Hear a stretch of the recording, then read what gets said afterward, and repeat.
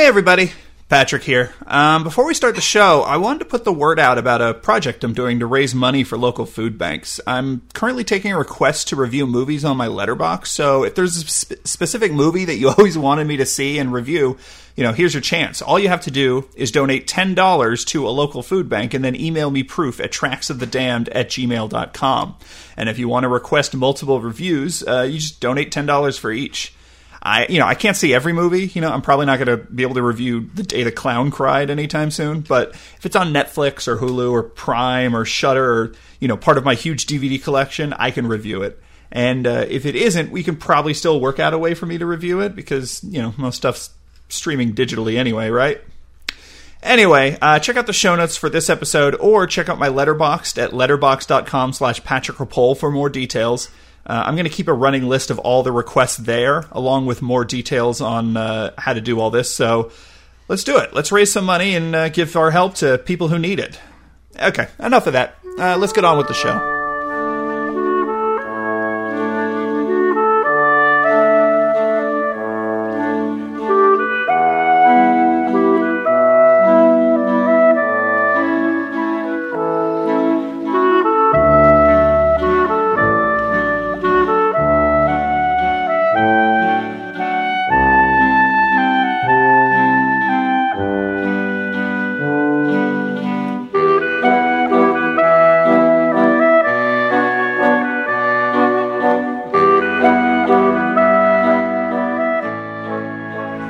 Gentlemen, and those who do not believe in a gender binary, welcome back to Directors Club Podcast. I almost said Tracks of the Damned because for some reason I've been doing that show again. But instead, I'm here. It's Directors Club Podcast. We're here to talk about directors. We're not here to talk about Lucio Fulci gouging people's eyeballs out.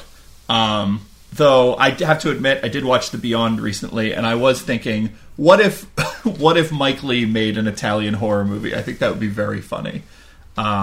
But I am joined, of course, by Jim. How you doing, Jim? Oh, my gosh. I'm here, and I'm very, very excited.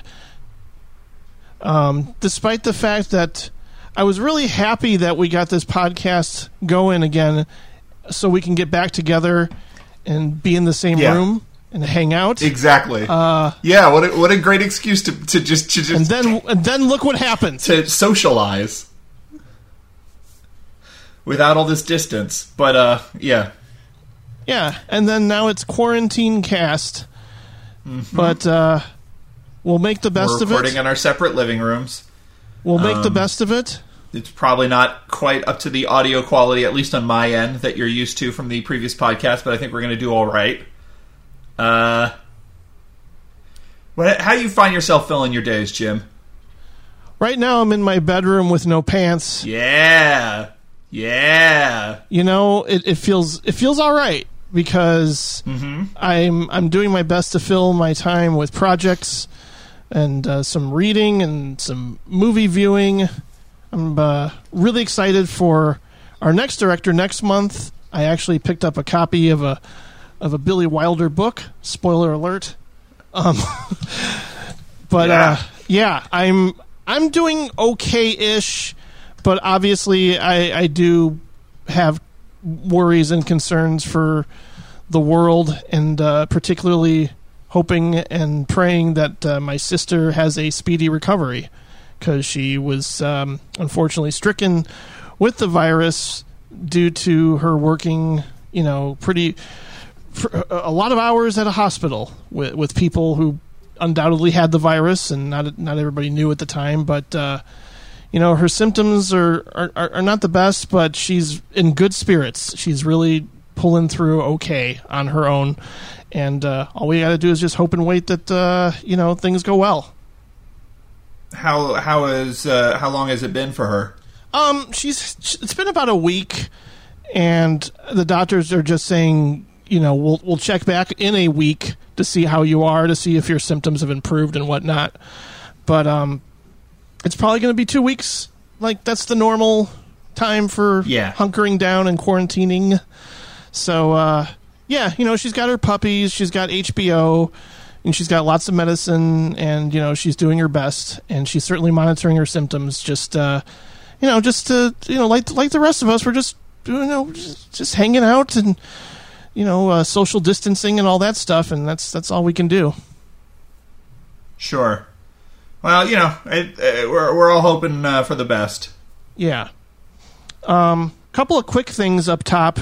I was recently a guest on Christmas Movies Actually to talk about the superb bank heist thriller, The Silent Partner, with Elliot Gould and Christopher Plummer. That's, of course, up at nowplayingnetwork.net. And soon enough, an episode of Still Watching the Skies with Nat, Robert, and Cody will be released, in which I reveal my top 10 favorite films of the 2010s. So, pretty good. Yeah. You might want to go to wherelongtailends.com and subscribe to that fun show and support the work of those goofballs. Since it was a real honor to be on. It was a lot of fun, and there's some big surprises that we all react to. All right. Let me guess some The Master? I don't think so. Really? No. I've become more of a fan of Inherent Vice myself. Really? Because you were sort of cool on, right? Yeah, but now I love it. I've seen it like 6 times. Yeah, that's my favorite sort of latter day PTA movie. Oh yeah, and since I've gotten into edibles, I like it even more. Sure, that's very helpful. Yeah, for sure. Patrick, I think we have a guest for this episode, don't we? We do have a guest. We could keep going though. Oh no! Just make them sit here quietly. I've been trying so hard to be like professional and be quiet and not like react to what Jim is saying, because we haven't talked in a while, and usually I'm like a very like vocal reaction person, so I'm just like keeping shaking. it all just keeping it all inside. Shaking. Yeah, you're practicing your active listening skills. And who is that? Yes. Okay. Who is that? Our guest is Regina Lynn. Hi. The author of Panda Bear Shape. Would you call yourself an author? Blogger in exile. Blogger in exile I of haven't. Consistent Panda Bear Shape at pandabearshape.com. Yeah, which has been in stasis for a few years now. But I mean, please go back and read if you're interested. Yeah, and a blog about fat people in cinema, of which there are more than a few in Mikey Films. This is true. In fact, you did an article on Secrets and Lies. I did. I sure did. So that was one of my first articles. I will link to it in the show notes. Oh, thank you. Yeah, and you're also a great actor too. Oh, thanks. Thank you. That's one of the reasons that I kind of stopped doing the blog is because I wrote about fat characters for a few years, and then I was like, you know what, I miss acting, and I want to be the fat character, so I've been kind of putting my energy into the Chicago theater scene in the past few years. Yay. So so that's what I've been up to. So Regina, how are you coping? Oh, staying at home.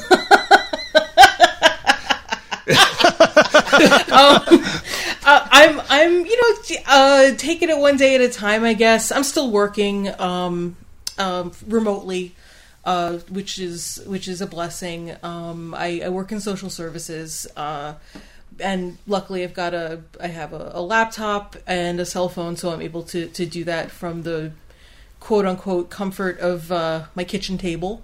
And just trying to take that one day at a time. I mean, we haven't had any disasters thus far, and it's been about 3 weeks, but you gotta be prepared for anything. So just trying to take care of myself, and I was gonna make a joke about how the only reason I'm on the podcast today is because I usually go somewhere else when y'all are recording, but that's not true at all. I think when Patrick told me that the band was getting back together, I don't remember if like the plan was for Mike Lee, or if I was like, "Are you doing Mike Lee? And can I be on a Mike Lee episode?" Yeah. Because I really. There was never going to be a Mike Lee episode without you. Oh really? Oh well, that's nice. Yeah. Because I'm a huge fan. So and I guess because Mike Lee's like his sort of defining feature for a lot of folks is the acting process, and that's what I'm doing now. So. Yeah. So I'm excited to have your insight on that. Well, I'll try. Me too. Definitely, Not me that too. You've done that method necessarily, but you at least sort of can speak to that kind of preparation and stuff like that. Yeah, I'll do my best. Yeah. I've started Tracks of the Damned again. I guess that's my, in some capacity or another. Tracks of the Damned was a show that I started in 2016 where I did commentary tracks for horror films. And it was great. And then at some point, 2016 became extremely not great. And I said, I am too burnt out to do anything at all except stare at the wall and scream. So I kind of stopped it. And then I brought it back at some point 2017. But it was still just horrible. Everything is horrible, as Medea would say. I don't know why I said it like that. Everything was terrible or whatever, so I kind of put it on hiatus again just because I don't have the emotional energy for it, and because it's a podcast that I put a lot of effort into. I do a lot of research. Every single episode has, behind it, 50 to 100 hours of research and watching other movies and reading books and articles and putting stuff together and recording and re-recording and all that. So it was a thing I wasn't really prepared to do on that level. But now that I'm at home all the time, I am doing it again, but I'm still not sort of doing it on that level. We're kind of doing it more laissez-faire. I'm not prepping quite as much. They're sort of more free-flowing, loose commentary tracks. So that is still happening, though, every week on Wednesdays. So check out Tracks of the Damned at Now Playing Network. Are you doing all the Friday the 13th movies? Yes, I am. Every other week I'm doing a Friday the 13th movie. So far... way back when for Directors Club for a Mother's Day episode, I did a commentary track for the first one. Yeah, that was good. And then since then, I've also uploaded commentary tracks for parts 2 and 3. And I'm even going to do the remake, which I am kind of a fan of. Yeah. Jim is clearly a fan as well. I should watch it again. That's the sound of love. I mean, it's a Platinum Dunes movie. You watch it, That's and you're probably like, yes, why. This is a Platinum Dune remake, the way that the Texas Chainsaw Massacre remakes a Platinum Dunes remake, and all those, The Hitcher, all those Platinum Dunes remakes. But if you are a total dork who remembers all the details of every single movie, the way that it kind of chooses to remake not just the first film or the second film, but sort of remake a whole series of films within it is very interesting. So, yeah, I'm sure it's better than Jason Goes to Hell. So right, it's also like when I say I kind of like that movie, I mean it is in the middle of a series that is mostly made of bad movies. True. Yeah. I mean it is better than Jason Takes Manhattan, and it's certainly better than the Nightmare on Elm Street remake. We can all agree, even those of us who have seen neither. Yeah, I mean, sure. Yeah, that I'll Nightmare on Elm just- Street yeah. remake. It's real bad. My first experience was Freddy vs. Jason with either of those franchises. Yes. So I feel like... And you were on the commentary track with me for, for part 3. Yeah, so there's a lot of sarcastic whoa, and there's like a 3D shticky, so prepare yourselves for that. Oh, yeah, we I had apologize. a lot of fun. But before we do that, we should talk about movies we saw this week that aren't really trashy 80s slashers. Unless Jim has something up his sleeve that I'm not aware of. Let's talk about what we watched this week. I like the sound of that. Rest in peace to Adam Schlesinger, John Prine, and Mr. Bill Withers. I saw Contagion and The Fall, Series 7, Margin Call, Midnight Run, Pulse, she's the one. Undertow, Under the Skin, Something Wild, Lonesome Jim, Doctor Strangelove, Images. What we watched this week? Did you see The Long Goodbye? What we watched this week? Binged on The Wire. The Wire. What we watched this week? I saw Castle in the Sky. What we watched this week? Now let's get high. And wash your hands. Wash those please. Wash them. And stay at home.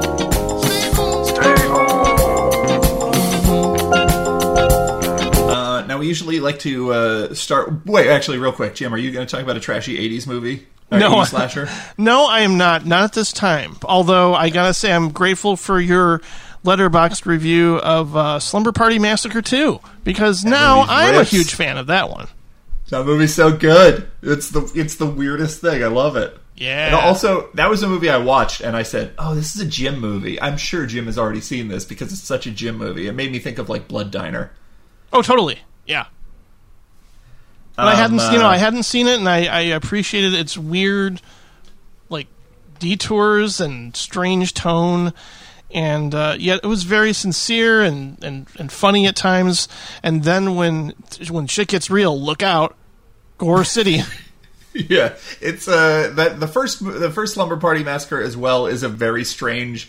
It's like it was conceived as a sort of feminist response to slasher movies, and then when the studio sort of got a hold of it, they watered down that aspect of it a bit, but it's still there. And the second movie is just as unusual and confrontational, just in a very different way. Yeah. Both those movies are on Shudder, by the way. If anyone has Shudder out there, you should probably check out the two Slumber Party Massacres. Oh, and also really quickly, if you're subscribing to Shudder, I just want to give a quick shout out to former guest and podcasting legend Jay Cheel. I don't listen to too many podcasts, but in terms of film podcasts, the only ones I listen to regularly are the Cinecast and the Directors Club podcast. Who currently has a new documentary series on Shudder, and it's become quite the success, and it's called Cursed Films. I believe each episode is about a half an hour on a specific horror film and some of the urban legends, but also just some of the weird behind-the-scenes crazy things that happened on sets or even after the film was put out for things like The Exorcist, Poltergeist, The Omen. I know there's more episodes to come, but those are the first 3 that are now out and available, and I encourage everybody to check it out because Jay Cheel's a pretty damn good filmmaker. I'm really excited about the episode on Tom Hooper's Cats. the most cursed of films. Yeah. I don't think that's happening, but there's some good stuff. Yeah. I watched the first episode on The Exorcist, and I enjoyed it. Yeah, me too. But for what we watch this week, we normally like to start with the guest. Oh, no. Regina, what have you been watching recently? Other than Frasier. Yeah, well, this is going to tie in. I rewatched Say Anything with John Mahoney. Oh, that's right. Of Frasier fame. I've also been watching like a lot of Frasier recently, but that's neither here nor there. So Say Anything. I'm sure most folks have seen it. I remember I was in high school and someone told me it was like I think it was like the summer. Like I got like a copy of that movie like the summer between my senior year of high school and college, and someone was like, "This is when you have to watch this movie."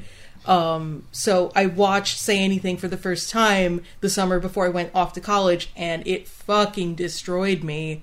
'Cause that is like exactly what that movie's about. And I just remember like watching that movie one afternoon and then like spending the rest of the day just like on the couch in the living room crying my eyes out. Yeah. I don't think of it as being that like devastating of a movie. I mean, I think it was just the like time in my life. Like I wasn't like how Diane is this, like 1 in a billion, brilliant, destined for greatness person. And like, I'm definitely not that person, but there was like a lot of pressure put on me academically, and I'm an only child, so I guess I was kind of sheltered. And just the thought of like, I mean, and I wasn't even going from like Seattle to England, like she is I was just going from like upstate New York to New Jersey, which is like a 2-hour drive away, but I was still like, oh no, I'm going away from home, I'm terrified.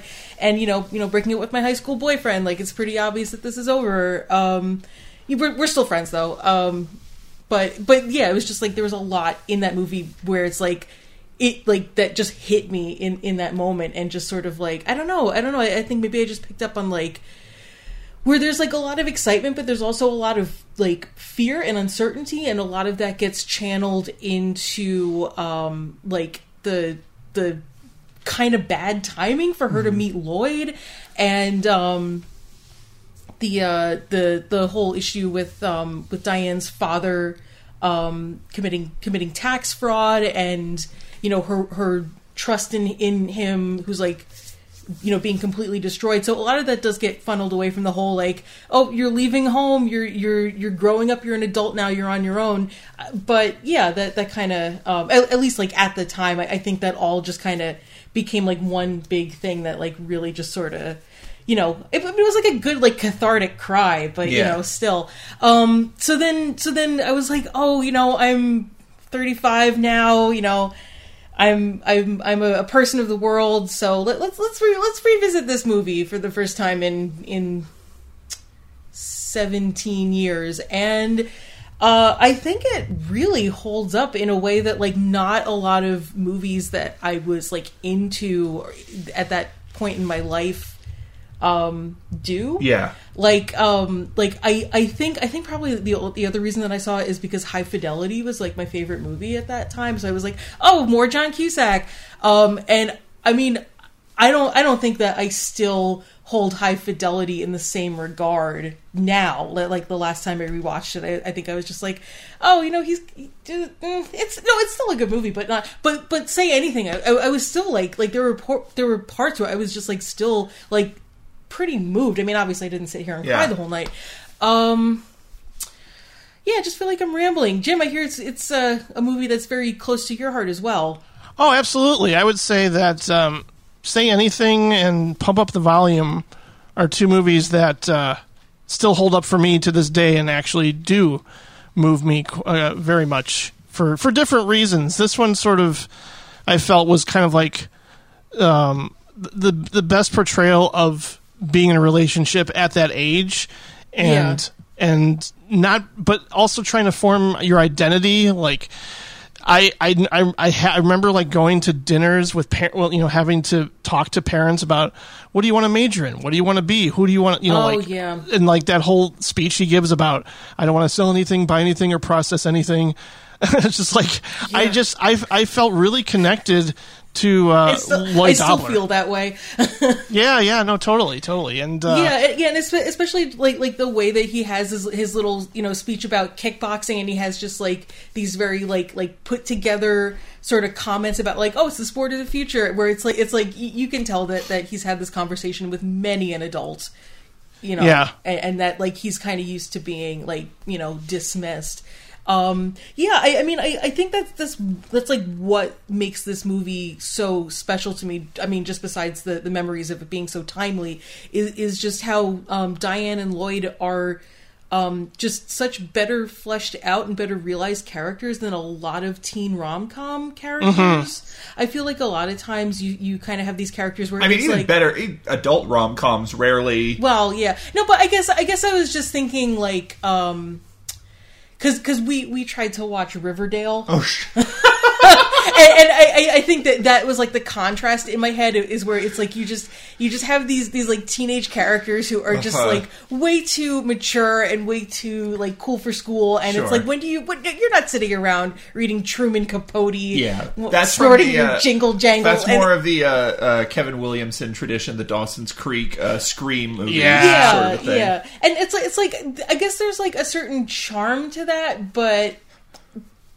I mean, when I see a film like that, I also kind of feel like, oh, you were trying to get one over on me when I was like 16. You were trying to like push this image on me, and I don't feel that like Say Anything just has this vulnerability. I mean, especially compared to like John Hughes movies. Yeah. Oh, for sure. Well, I mean, especially John Hughes movies are a good counterpoint because I feel the thing a lot of teen movies actually do is they try to flatter their teen audience. Yes. They are very much about like. This is romanticizing them too. Yeah, yes. Well, not romanticizing them, but also like telling them this tale about how they're the cool person in their school, and whenever they feel lonely, that's because no one else can understand how cool they are. Right. And it's like this sort of a thing where it's just like it's a story about someone who is noticed all the clicks, and isn't it weird that everyone has to act the same way, but you don't do that because you're above it all, but you're so smart for observing all this, and like it's this thing that it's just salesmanship. It's a salesmanship as much as any other sort of film genre is, where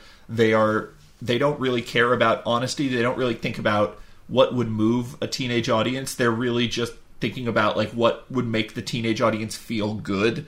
And Say Anything is so not interested in that at all. It kind of pulls a bait and switch almost, because the beginning with like the graduation and then the party, like that big crazy house party, it kind of starts with that, but then once like Lloyd and Diane find each other and find that connection, like all that's left behind. Well, I mean, even the bait and switch I feel happens at the party where like everyone is just like, oh my God, Diane, I'm so glad you came. Yeah. Like, she, like, realizes, she's reading her yearbook, she realizes, like, I've really left a lot of experiences on the table. Yeah. There's a whole lot that I sort of sheltered myself away from that I shouldn't have. But it's not a scene where everyone is just like, what's that brain doing here? Or whatever. Yeah. It's like they have that conversation like that first scene where it's like, oh, Lloyd, you're not a brain. Diane's a brain. She's never going to go out with you. Yeah. And then it's like, oh, that's not the case at all. That's the honest thing is that yes, people can divide in terms of groups of people who are interested in the same thing or come from similar backgrounds or something like that.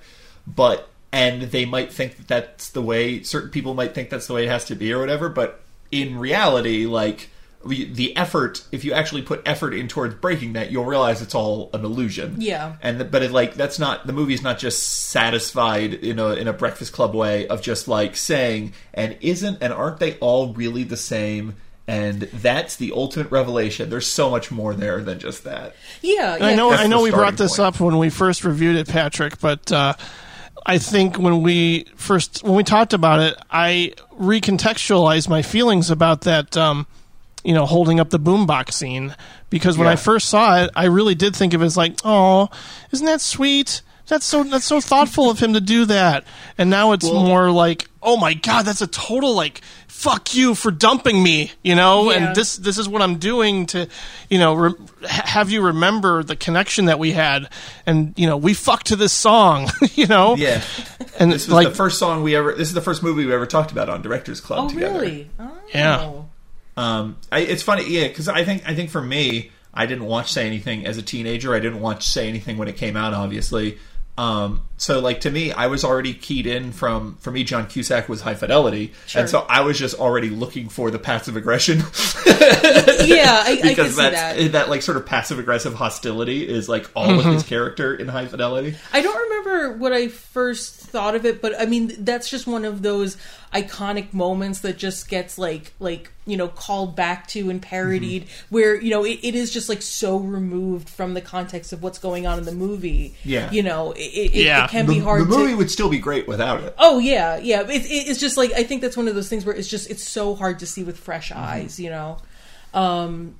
But I mean, the other thing, just to kind of go back to like the characters being taken out of their sort of like pop culture archetypes. The other thing I appreciated about this is John Mahoney's character, where especially in 80s movies marketed to teens, it's like the parents are just like cartoons. They're so flat. They're usually like. Yeah, they're just an afterthought in those movies. Yeah, and it's like the best you can hope for is just like a parent who is completely nasty to their child as like this way of just like manufacturing drama. I will say Harry Dean Stanton in Pretty in Pink is a good example of a good, interesting. I actually haven't seen. Sure. I mean, but you're generally you are right. But that was just the first thing that came to mind was like, Dean Stanton's really good. I guess I was thinking like more like Ferris Bueller's Day Off, where it's like Ferris Bueller, his parents are clueless. Cameron's dad, he's an asshole, which I think ties into like flattering kids who watch the movies. Yeah, because it's like I mean it does kind of come around to that end scene where John Mahoney does like confront John Cusack, and he's like, no, I don't think you're good enough for my daughter. But there is just like a really complex relationship there between him and Diane, where it's like you can tell that he loves her and he wants to protect her, but at the same time it's like he is kind of, he's manipulating her, he's lying to her, but there's this also like weird relationship that they have where they're like they're like treating her as a brand almost, like he's kind of she's a project of his. Yeah, almost. yeah, exactly. And it's like he sort of taught her to look at herself the same way. Again, maybe there was some relating to that when I was 17, but I have this like paranoid fantasy that my parents are gonna hear this podcast somehow, and we're gonna like that's stupid. That's the stupidest thing I could think. But yeah, I mean, I think that's a bit like my dynamic with my parents as well. I don't know, maybe that's like an only child thing. Also, it's funny. This is obviously a movie that is not like a Mike Leigh movie, but one thing it does share is it kind of is able to sketch out in little glimpses of like little moments, little lines of dialogue. It's able to just sort of hint at a world of depth underneath the characters and their histories and their relationships. Yeah. I think the fact that John Mahoney is the age he is, like, kind of says something about his character. Like, I think that's an interesting dynamic as well, that he is this, you know, like, he works at this old folks' home, and he is like an older father, and he is sort of like he has sort of built this daughter, Frankenstein style. Well, I mean, kind of. Yeah, and it's and you get the feeling that it's like the one thing he has in his life at this point is her. You know, he has given up on the idea of ever getting remarried. He has given up on the idea of, you know, of achieving anything else himself. And it's... I think there's a lot of little glimpses. The relationship, I think she's only in 2 scenes, but Joan Cusack in that movie. Oh, yeah. And the relationship between her and John Cusack and the sort of history there, and like what he means for his nephew. And it does kind of feel like when you're first meeting the characters that the movie is going to go like towards him and his family, and then I kind of feel like you know, swerving instead into like John Mahoney's whole bullshit is like a really, you know, unexpected turn for it to take. It's wild. It's so wild to me. So and it Talked works. about this. That's totally, what I love yeah. about it. You know, Yeah. I talked about this on Letterboxd in my Letterboxd review of Say Anything.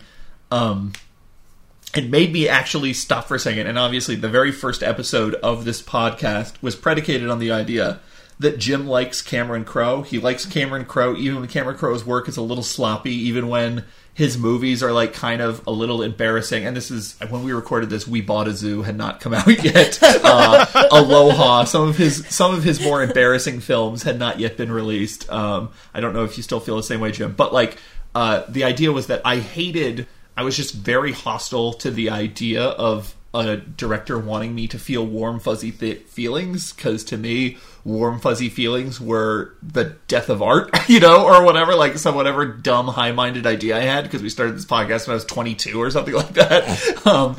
So, like, to me, when I rewatched this, it was wild. I was like, oh, I should watch more Cameron Crowe movies. I think I'm kind of like finally at an age where I can just sort of let even a bad version of this movie into my life. And I watched Singles, and it is so not Say Anything. And like Almost Famous is so not this movie. And it's like so wild to me that he was able to pull this out exactly well, it's been a long time since I saw Fast Times at Ridgemont High. He wrote the script for that, and that feels like maybe that's a comparable thing in some ways. I don't think... Just in terms of the depth of the characters and the surprising maturity that it treats the teenage lives. Yeah, I don't think Fast Times at Ridgemont High, and maybe it's just because it is kind of following so many storylines. I don't feel like Fast Times at Ridgemont High has the like vulnerability of Say Anything. Yeah, I'm kind of curious when you say warm and fuzzy, was that like you're like episode 1 Patrick's interpretation? Okay, because Say Anything, I don't feel like it's warm and fuzzy at all. I just feel like it's just vulnerable. No. Well, that, and even in the first episode, I said this movie really surprised me. I really love this movie a lot, but I was thinking about sort of, you want to talk about movies that are like flattering its audience. I was a 17-year-old who liked classic rock when I saw Almost Famous, and I totally rejected it because I felt it was so pandering to me. Really? Yeah, I felt I felt for hook, line, and sinker. I really thought it was just like handing me this like a point of identification and saying, wouldn't it be cool if you were here? You could be there because you're just as cool as this guy because you know that the doors are good or whatever the fuck. Like, and that guy was me. I think Almost Famous has issues, but I still like it. Same with Vanilla Sky. I know both of those movies I think, I know Almost Famous is really beloved by writers and critics and things like that, and I understand why. It makes complete sense why people have a strong connection to it. I certainly loved it the first time I saw it, but I've seen it a few times, and I don't like it quite as much. But there's things about... I mean, obviously, Philip Seymour Hoffman in that movie is remarkable. There are things about Almost Famous that are very good. There are things about Vanilla Sky that are very good. There's even a couple things about Singles that I enjoy. There's probably some things about Jerry Maguire that I would really enjoy. But, like, it's just wild to me that, like, Say Anything just feels like he had something, like, bottled up inside him, and that was it, and then he shot it, and he was like... Oh, okay. Wait, I have a career now? I have to do this again? I wonder if James L. Brooks had anything to do with it, because I know he executive produced it. It's a very James L. Brooks movie. I mean, it's still Cameron Crowe's script and film. I would never take that away from him, because you read the script, it's possible that James L. Brooks helped shaped it. If you watch Say Anything, the structure of it feels, the tone of it feels comparable to something like Terms of Endearment. But it still feels like you watch the rest of Cameron Crowe's movies. It doesn't feel like where did that come from? It just feels like he never got there again. Singles kind of is hurt because you can feel that instead of depicting a population that is very emotionally open and vulnerable, and like all the characters in Say Anything sort of just deal with each other on their own terms.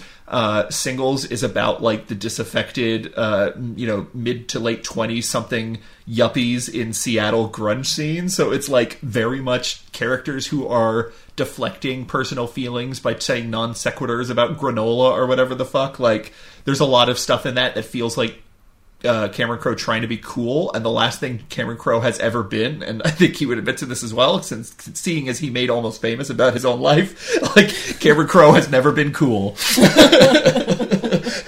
Like Cameron Crowe literally made a movie about touring with rock bands, and that movie was about how uncool he was.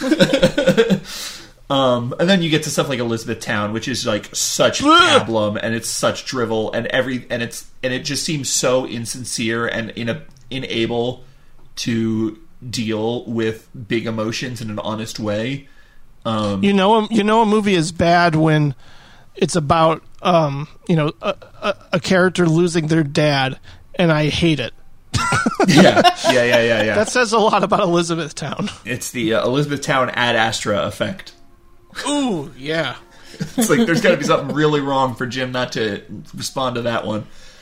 But yes, anything rules. Yeah, that movie's great. I love it still. Are you excited that at some point, inevitably, probably, there's going to be some Netflix or Hulu TV series called Say Anything that is like, it's gotta happen. Like, all that shit's getting recycled. I don't want to watch the High Fidelity one. I'm kind of interested in that one. Yeah, I kind of feel like High Fidelity, at least like that story and that premise is possible to expand into a series, a limited run series. Limited run series. Yeah, maybe. Say Anything is like such like a liminal space movie. I mean, the other movie that came to mind was, of course, Dazed and Confused. When I was watching it, because it's that same kind of thing where it's just like the summer before a huge fucking change in who you are. It's funny, yeah. I guess the thing about Cameron Crowe is that is actually what Richard Linklater is really good at doing. Yeah. I mean, and has consistently been good at it. Sensibilities or whatever, but I guess when Cameron Crowe went to Singles, Richard Linklater went to you compare Dazed and Confused to Say Anything, there's no question which is the more interesting interpretation of rock music in the 70s. Well, they're not comparable, and they both have great endings to where I feel so satisfied, and that I don't feel necessarily like, oh, I want to see more of those characters in like a 10-episode series. Yeah, but I just like the self-contained. What if it started at the beginning of senior year? And they had 2 seasons on Hulu, and Ansel Elgort played like Doubler. Cursed podcast. Yeah, this is the most cursed podcast. Jay Cheel, hit us up. We're available for interviews. No. Hey, Jim. Who, me? Yeah, you, buddy. What you been watching? Ooh.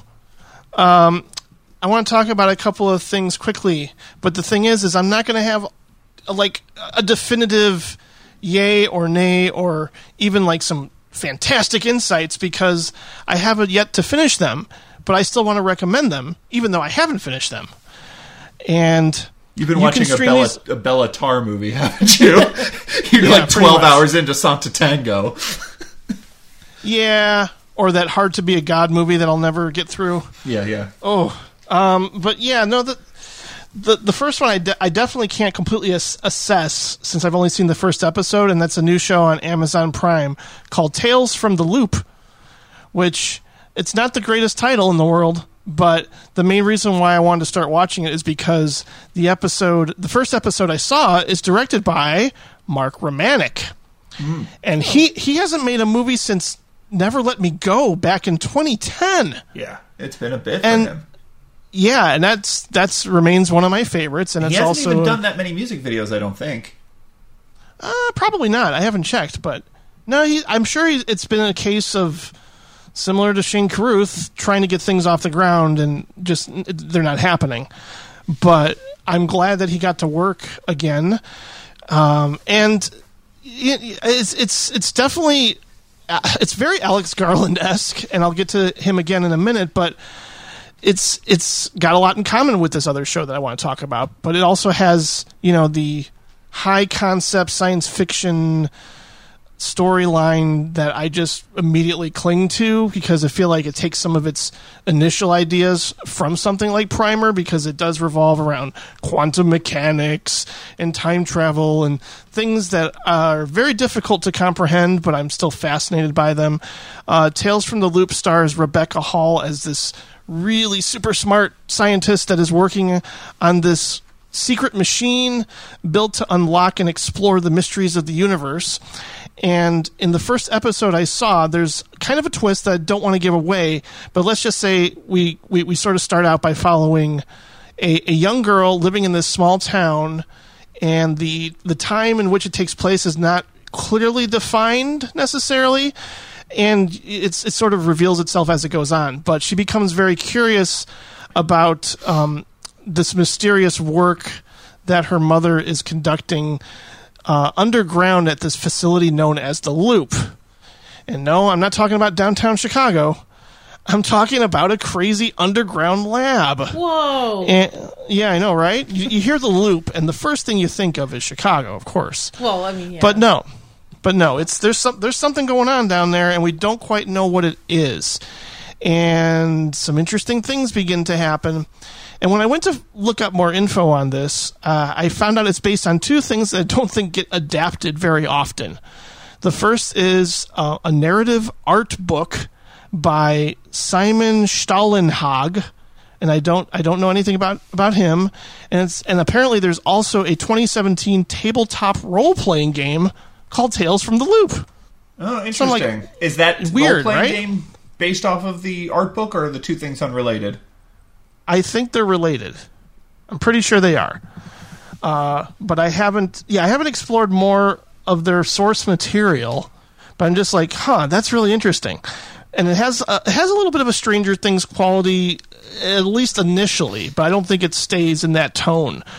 But I'm recommending it based on only one episode, and the fact that I kind of want to just support Mark Romanek. I know every episode is done by a different director, including later on Jodie Foster and Ty West. So we'll see. Oh, okay. I am familiar with Simon Stahlenhag, if these Google image search results are correct. Simon Stahlenhag is sort of a futurist concept artist who has these really amazing paintings about they're sort of science fiction in subject, I guess, where they depict a future where some sort of horrendous fascist-looking piece of tech or ship, like spaceships or mechs or something, sort of clash against like a pastoral setting or a more domestic scene that you would associate with modern day. And they have a lot of mood. There's a lot of like heavy fog, and they're really interesting. Like his art looks like someone's concept work for a sci-fi show. So it seems very clear to me that yes, this is something that would adapt very well. Yeah, I don't doubt that, and it's pretty visually striking, and Romanek does kind of this similar framing that he does that's very Kubrickian at times, where things are very centered, and there's just a lot of vast spaces and great landscapes and just weird images at times, but still grounded. It seems very grounded in reality, and yet there's a lot of fantastical, weird things going on.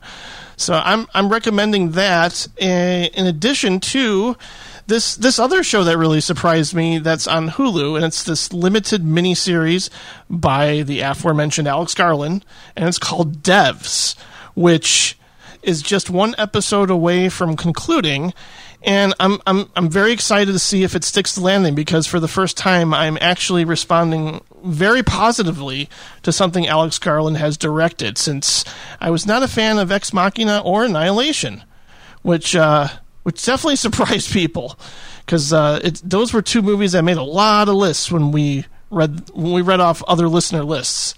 People seem to love those movies, and I thought they were just okay at best. That's kind of funny, because I've kind of been avoiding Devs. Like, Hulu has been trying to get me to watch it, but it just looks so much like Ex Machina, which I didn't dislike. I can see that, but it was just like so intense, and I'm just like, Hulu, I can't right now. Just show me Frasier, show me Bob's Burgers.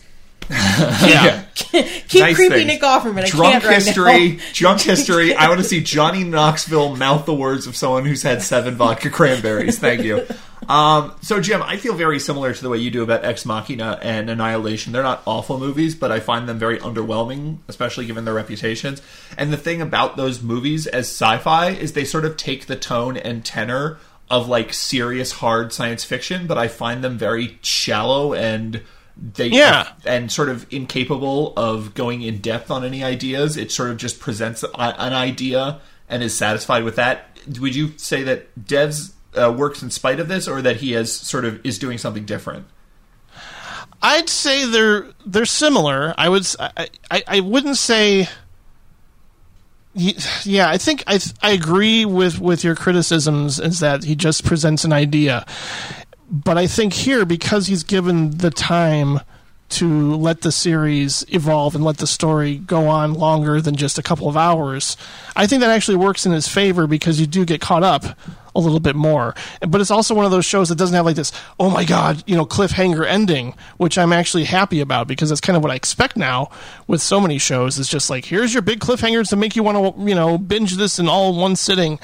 And that's gotten on my nerves over time, because it just feels like a cliche.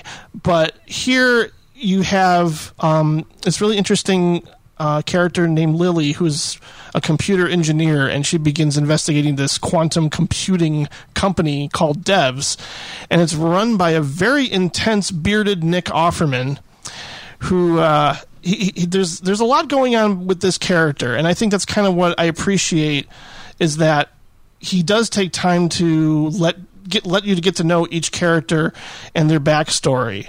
So there is a little bit more emotional weight behind certain things. And Lily is really, what really kicks things off is just her boyfriend disappears, because he was just about to begin working with this company, and she's trying to figure out what happened to him. And this Devs is working on this secret project that involves the multiverse theory. Again, that's Jim Nip whenever you bring up the multiverse theory. And they bring up some really interesting physicist names that I've heard of before. But it's they may or may not be able to look backwards and forwards in time. And what the show ultimately becomes, in addition to having like a mystery element, is just... it's all about free will, baby, and determinism, and whether or not we have, control of ourselves and the fate of the universe, which is playing really interestingly right now. It does have some creepy elements. It has that incredible ominous score. So that's one of the highlights of Annihilation, was that score. And there's some moments where you're just like, oh, this is really getting under my skin, and it's really weird and interesting. And like, it's not just your typical synth sounds. Somehow he manages to get these weird sounds that I can't even imagine getting from a synthesizer throughout this score, but it's pretty remarkable. And you have Alison Pill, who's always great. I always like her, and a very creepy hitman character. So yeah, there's just a really sense of mystery, but in regards to like Nick Offerman's character, it does tackle some grief that he's experiencing, and it also sort of fuels his motivation behind wanting to create this computer simulation. So you get to learn about his, humanity in the midst of all this. So I think it's really good. I'm again, like, I've had issues with even just how Alex Garland wraps up his stories, because I think Sunshine is a pretty great film until the last 20 minutes. So again, I don't know if maybe it will stick the landing or if I'll be disappointed with the latest and last episode next week. But if you know me, I happen to love existentialist science fiction and, people having deep conversations about free will, and this show has that and more. It's interesting.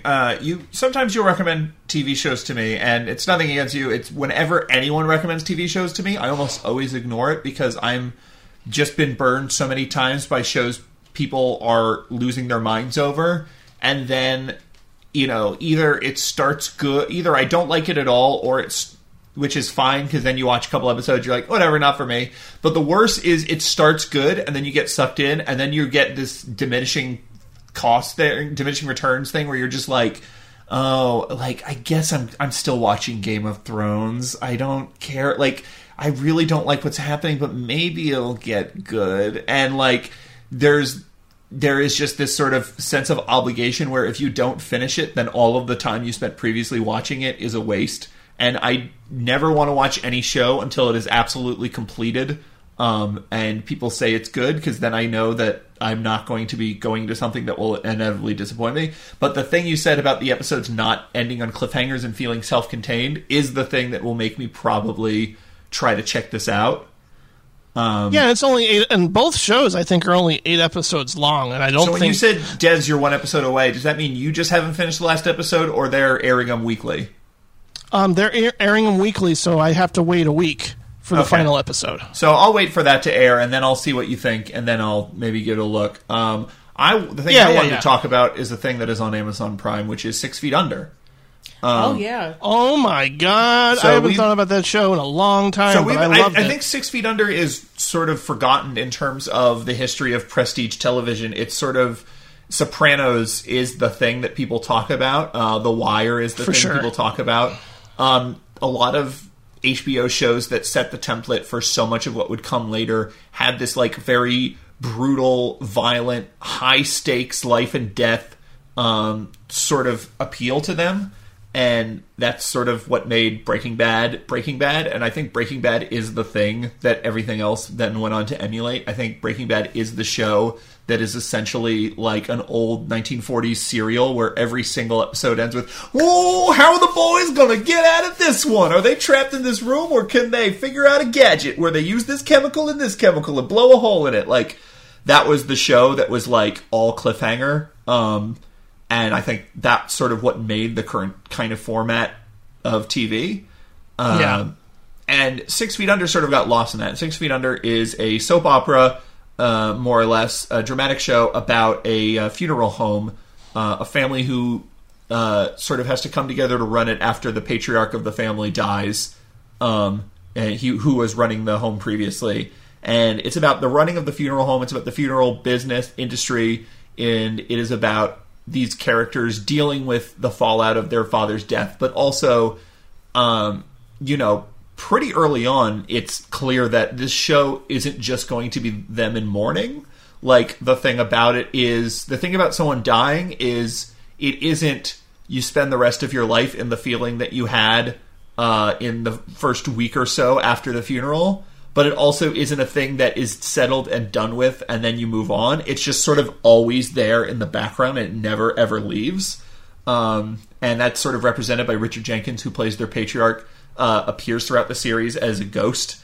Not as a literal ghost, but as a whatever the character is feeling at any given moment, he sort of appears to be... It's a great role for Richard Jenkins, because he's sort of just this, like, prick. Like, he's just, like, needling people... just like all of everyone's worst fears and insecurities and, big questions that they didn't have answered. He is just sort of taunting them about it.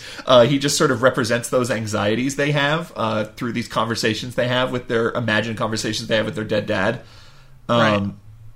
And it's an amazing show because it is definitely not big cliffhangers. It is not huge, high stakes. It is not, there are characters who are sort of outlandish, sort of outrageous. There's a character played by Jeremy Sisto who has bipolar disorder, and like that escalates in a sort of harrowing way, but then that settles. It's not like the whole episode you're like, it's not like the whole series you sit there going like, when's he gonna snap? Yeah, I mean, so we just finished the first season and we just like started the second, and I feel like Jeremy Sisto's character does become a bit more grounded as the series progresses, because I mean in the first season it's sort of it's like a psychological thriller sort of a thing where he's tormenting these people. Where it's like it's like all these other characters obviously have like a lot of like complex psychological baggage, but then it's like, you have the one character who is like given the like diagnostic label for what's going on with him, so of course he has to be like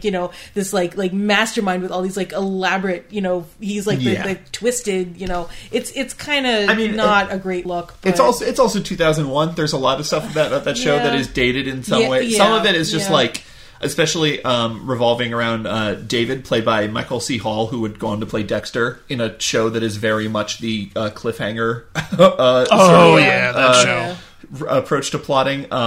But in this show, he plays a very mild-mannered, very timid, funeral director who is gay, and there's a lot of stuff that's really interesting, sort of almost in a time capsule way about the gay community in the early aughts and sort of the place they found in society that was in flux in a world that we're post 90s, we're post coming out, we're not really at a point where the AIDS scare is going as hard it was the previous 2 decades. Yeah, but also like Matthew Shepard had only been like 3 years. Sure, and we're living in the Bush years. Yeah. I'm pretty sure like the whole series takes place during the Bush years, So there is this sort of like phantom of like a conservative religious right that it sort of exists over the culture. Yeah, especially because like the family, I mean, or at least David and Ruth are pretty involved in their church. And they're Catholic, so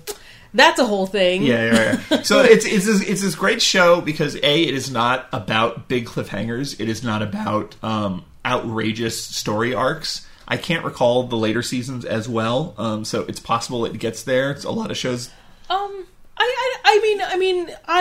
watched... There's an episode that rubbed me the wrong way. There's one particular episode that feels like an outlier to the whole series.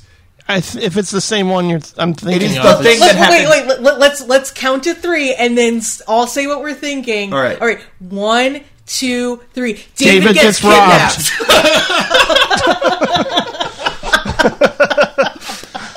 Okay then. Kidnapped or robbed? Yeah. That's what I thought. But the thing about that episode is that sort of is such a like it's a very outrageous episode, and I do have sort of mixed feelings about that. But like they do at least have the good sense to like not try to figure out what the next David gets kidnapped episode is. They instead they're not trying to think of like what the next big stunt to have people talking is. They instead make that define or at least color his character for the entire rest of the series, because it's this traumatic event that takes forever for him to get over. It's not just like it's not just outrageous and then we have to forget that because we came up with the next outrageous thing. And also David and Keith, his sort of on again off again boyfriend, they have an ongoing relationship through the series that is to me the best thing of the show. It's really interesting and nuanced and complicated, and I think all of the sort of romantic relationships in that show are extremely interesting and nuanced in a way that most TV shows do not have. But also, like, the main reason I've found it really good to watch right now is because as someone who is sort of depressed and is sort of pessimistic and and the world in the state is in, like, I can't stop myself from thinking about death a whole lot. It's just been a fixation of mine that's, it gets me really upset and it's hard to sort of get out of at times. And this is a show that is very much about looking death and what death means straight in the eye. And despite the fact that Richard Jenkins appears as a ghost, again, he's not a literal ghost. It is not a show that is saying death is very frightening and scary, but they're in a better place, and everything goes through, and ultimately it's beautiful. Mm-hmm. Like, there is death in this show that is just fucked up and unfair and shouldn't happen and awful. And there's so many... You see so many different kinds of people die, and the people they leave behind deal with it in so many different ways. And you see so much alienation and grief, and it's a very warm, it's a very funny show. Like, that's kind of one of the main reasons it's nice to put on, even though at the end it almost always ends, you're like, oh no, these characters got put through the ringer again. But like, it's very funny. It's not a joyless show, but it is a show that goes into some really dark territory, and not dark in the way that's like, what would it take for him to kill a man? Yeah. It's like, I mean, or like even a Don Draper sort of like, what even is man? I think it's like, I mean, like I said, we just finished the first season, and I kind of feel like when it's HBO, like maybe like especially at this time, like the first season, like they're really going for like the envelope pushing, intense. But like there's an episode where it's like they have the funeral home does the funeral of like an infant that just dies from SIDS, and it's like, yeah, that's just a thing that happens sometimes, and it's just sort of like, and there's not necessarily like a lesson that's learned at the end of it. No, yeah, it's not just that like, every single death brings a new life lesson. It's like a lot of them are just shitty. Yeah, it's like I mean, for sure, this has nothing to do with like film or TV, but I've gone to a few death cafes over the past year or so. Death cafes are basically just like a community event where people come together and you nosh and just sort of have like a group discussion about dying. And it's kind of weird because like there's this studio where, well, I mean, not right now, obviously, but like this yoga studio where I go to classes, and like they'll have one every quarter or so, and it's it's weird, but it also kind of makes me feel a little better. I mean, because like death is also something like I get pretty anxious about, and like worry about like my parents and my loved ones and myself. But just kind of like going and sitting around with like a dozen people and just kind of like having a group discussion about like, like these various like open-ended questions that, like, I mean, it's a facilitated discussion, and I'm sure like, they're all run differently. It's just sort of like a movement. There's no like structure to it. It's just like, someone hears about it, they throw it together if they have the resources to do it. But 6 Feet Under kind of makes me think about that, where it's just sort of being able to kind of, feel like, this is a really intense thing that we all have some intense feelings about, and maybe it's like we all don't see it the same way, but like that's okay. Yeah, so that's what 6 Feet Under makes me think about, this weird thing that I've done. Yeah, well, no, I mean it's a really great show, and and it's also, and you can tell me when you get to the end, but I felt it definitely sticks the landing. I think that final episode, makeup aside, is really powerful. Yeah, we've had this discussion before, I think, probably on the podcast. I've probably already used 6 Feet Under as what we watched the first time I went through it. And I remember having this conversation about, I like the concept, but the actual makeup effects, I think, are so bad that it removes all the emotion from it. I mean, it's kind of funny. Not spoiling anything. Bringing this up at the same time when I'm like having this specific memory about like sitting and crying after watching Say Anything. But I mean, I watched it on my laptop. Like I remember exactly like where I was, and just like the whole setting of like watching the last episode of 6 Feet Under the first time I watched the show through. And again, like after finishing, I just like sat there and cried my eyes out. But again, like I saw it on a laptop, so maybe the makeup effects were not. Or I'm just like nitpicky, like about that sort of thing. I tend to hate.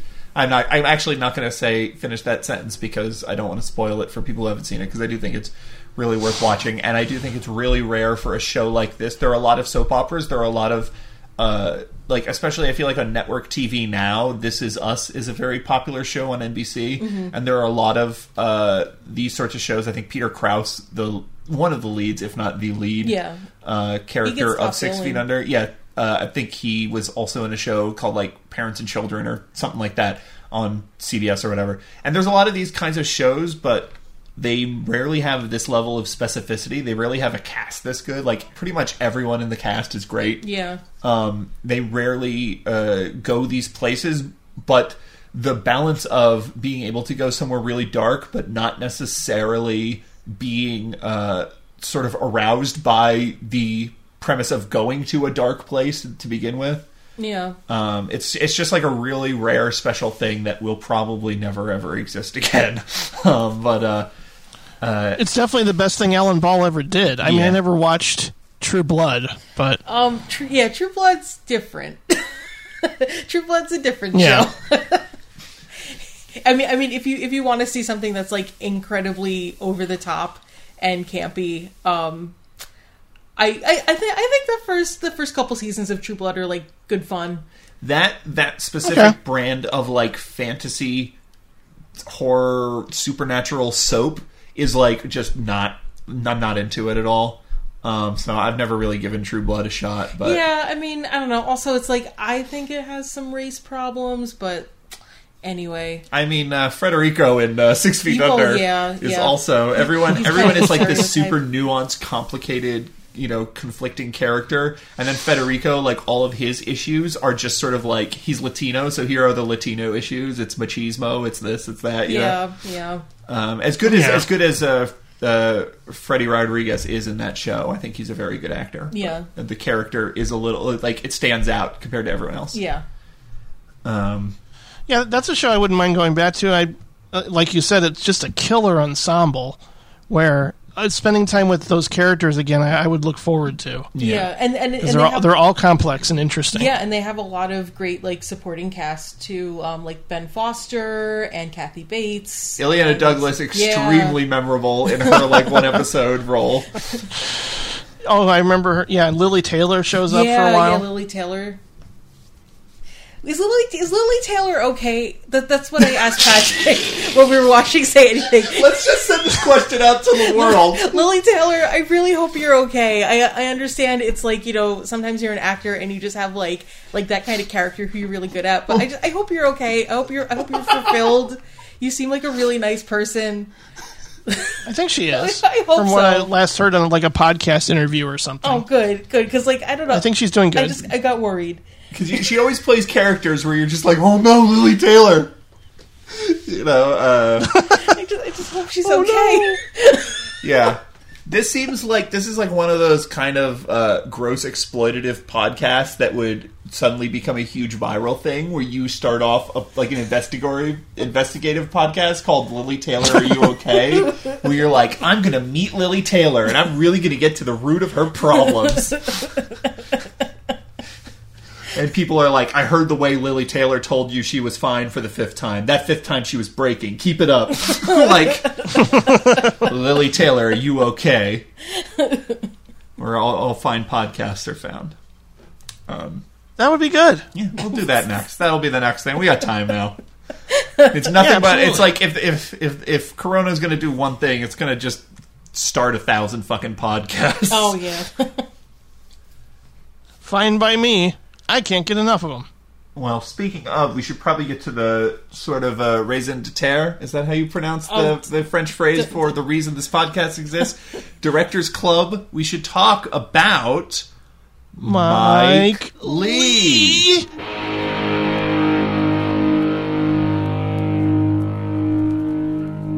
Big Pope!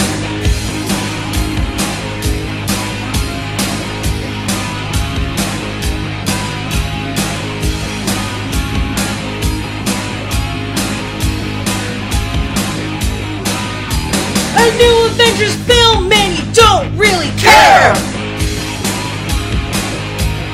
Well, you wanna see Bratchfield and Dave despair! Your mom busted in and said, what's that for? Oh, Mom, you're just jealous! It's the pomp! Or Secrets and Lies! Won that prize! For my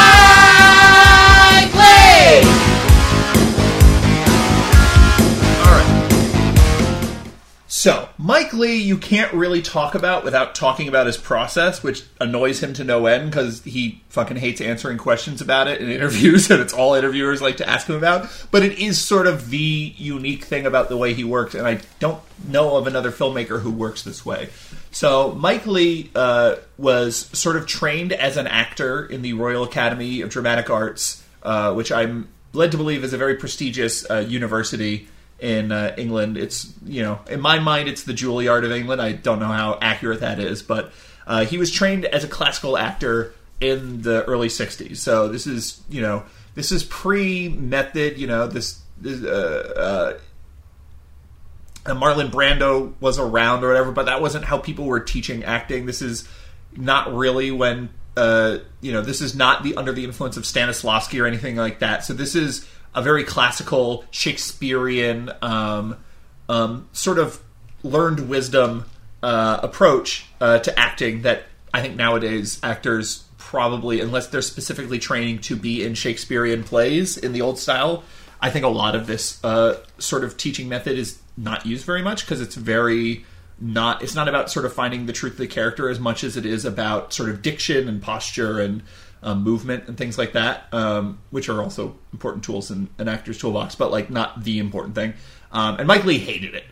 He absolutely despised it. He wanted to be an actor, but he just couldn't deal with that sort of thing. So then he went on to do paintings and drawings. He did still lifes, and he realized that the thing he hated about acting was that there was nothing real about it. Because when he was, drawing a bowl of fruit or whatever, sketching a bowl of fruit, he would look at the fruit and then he would draw what he saw. It was all about what was actually there in front of him. It was what was true. And that was the thing he couldn't get in the theater world before. So he started as a theater director. The phrase he likes to use is devise. He devised plays. He is credited as a writer and director, but this has been his method with alterations throughout his career. This has pretty much been his working method his whole professional career, which is he would get actors together. He would get together an ensemble. In the early days, he would kind of have no idea at all, and then as his career went on, he would sort of come in with more and more of a starting point. The actors would basically generate their characters by these very, very long process of conversations, hours and hours long conversations. A typical approach would be they would start talking about 6 different people they knew in real life and what they found interesting about them or whatever. So you'd have long conversations about their friends and family, and eventually they would pinpoint, like, I think the character could be someone like this, and then they would talk more and more, and this is all on the one-on-one basis. Okay, well, what was their childhood like? What was middle school like? What was 7th grade like? What was 8th grade like? Sure, they have different grades in England or whatever, but like, what was each this part? And he keeps dialing in more and more, and eventually he gets the ensemble together and he goes, okay, how did you two meet? Okay, let's act out you two meeting. Okay, let's act out you two the first time that you were on a date. Okay, let's act out the first time that you went away on a holiday. And it's this incredible rehearsal process that, anywhere from 3 to 6 months of doing this, and through these improvisations they would eventually develop a character, they would develop a relationship, they would figure out how all of this ensemble were related to each other, and then a story would suggest itself, and through the notes he would take through this whole process, he would then go and then write a completed script, which they would perform verbatim. So when you see a Mike Leigh movie, they're improvised films in that the scripts were written via improvisation, but they are not. There is no improvisation happening on screen. They are all working from a screenplay, which you can tell if you compare a Mike Leigh movie to like a Mumblecore movie or like something like that. You can the diction, the speed in which they talk over each other, the way they don't sort of stumble on their words that a lot of improvised movies do, or improvised TV shows like Curb Your Enthusiasm or something, you can tell it's a very different effect. And that is more or less the way his films are made. So Mike Leigh has had kind of an interesting career because he became very popular, acclaimed dramatist, I guess. Again, playwright is not quite the word you want to use for someone who goes through this whole process to produce and direct a play for the stage, but As an artist, he became renowned in London, which then gave him the ability to make films, which he maintains was always one of his goals, was to sort of pivot into films. And eventually he was adapting his plays to films. He was making films from this method, not based on any of his plays. And these films were TV movies. They were produced by the BBC, which is, it's more or less a government-run corporation.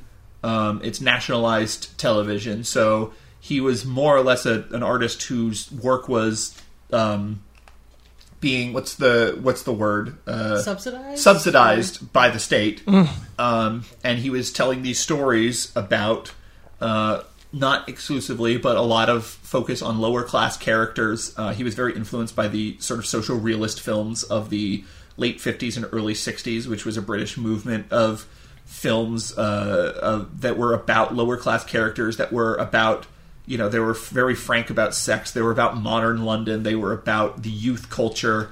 And yet what I think is also interesting is that Mike Leigh came from privilege. His father was a dentist, so it's just interesting that he was 1 foot in, 1 foot out. His father was a doctor, and I don't think he ever had to struggle too much, but he did live in a poorer neighborhood.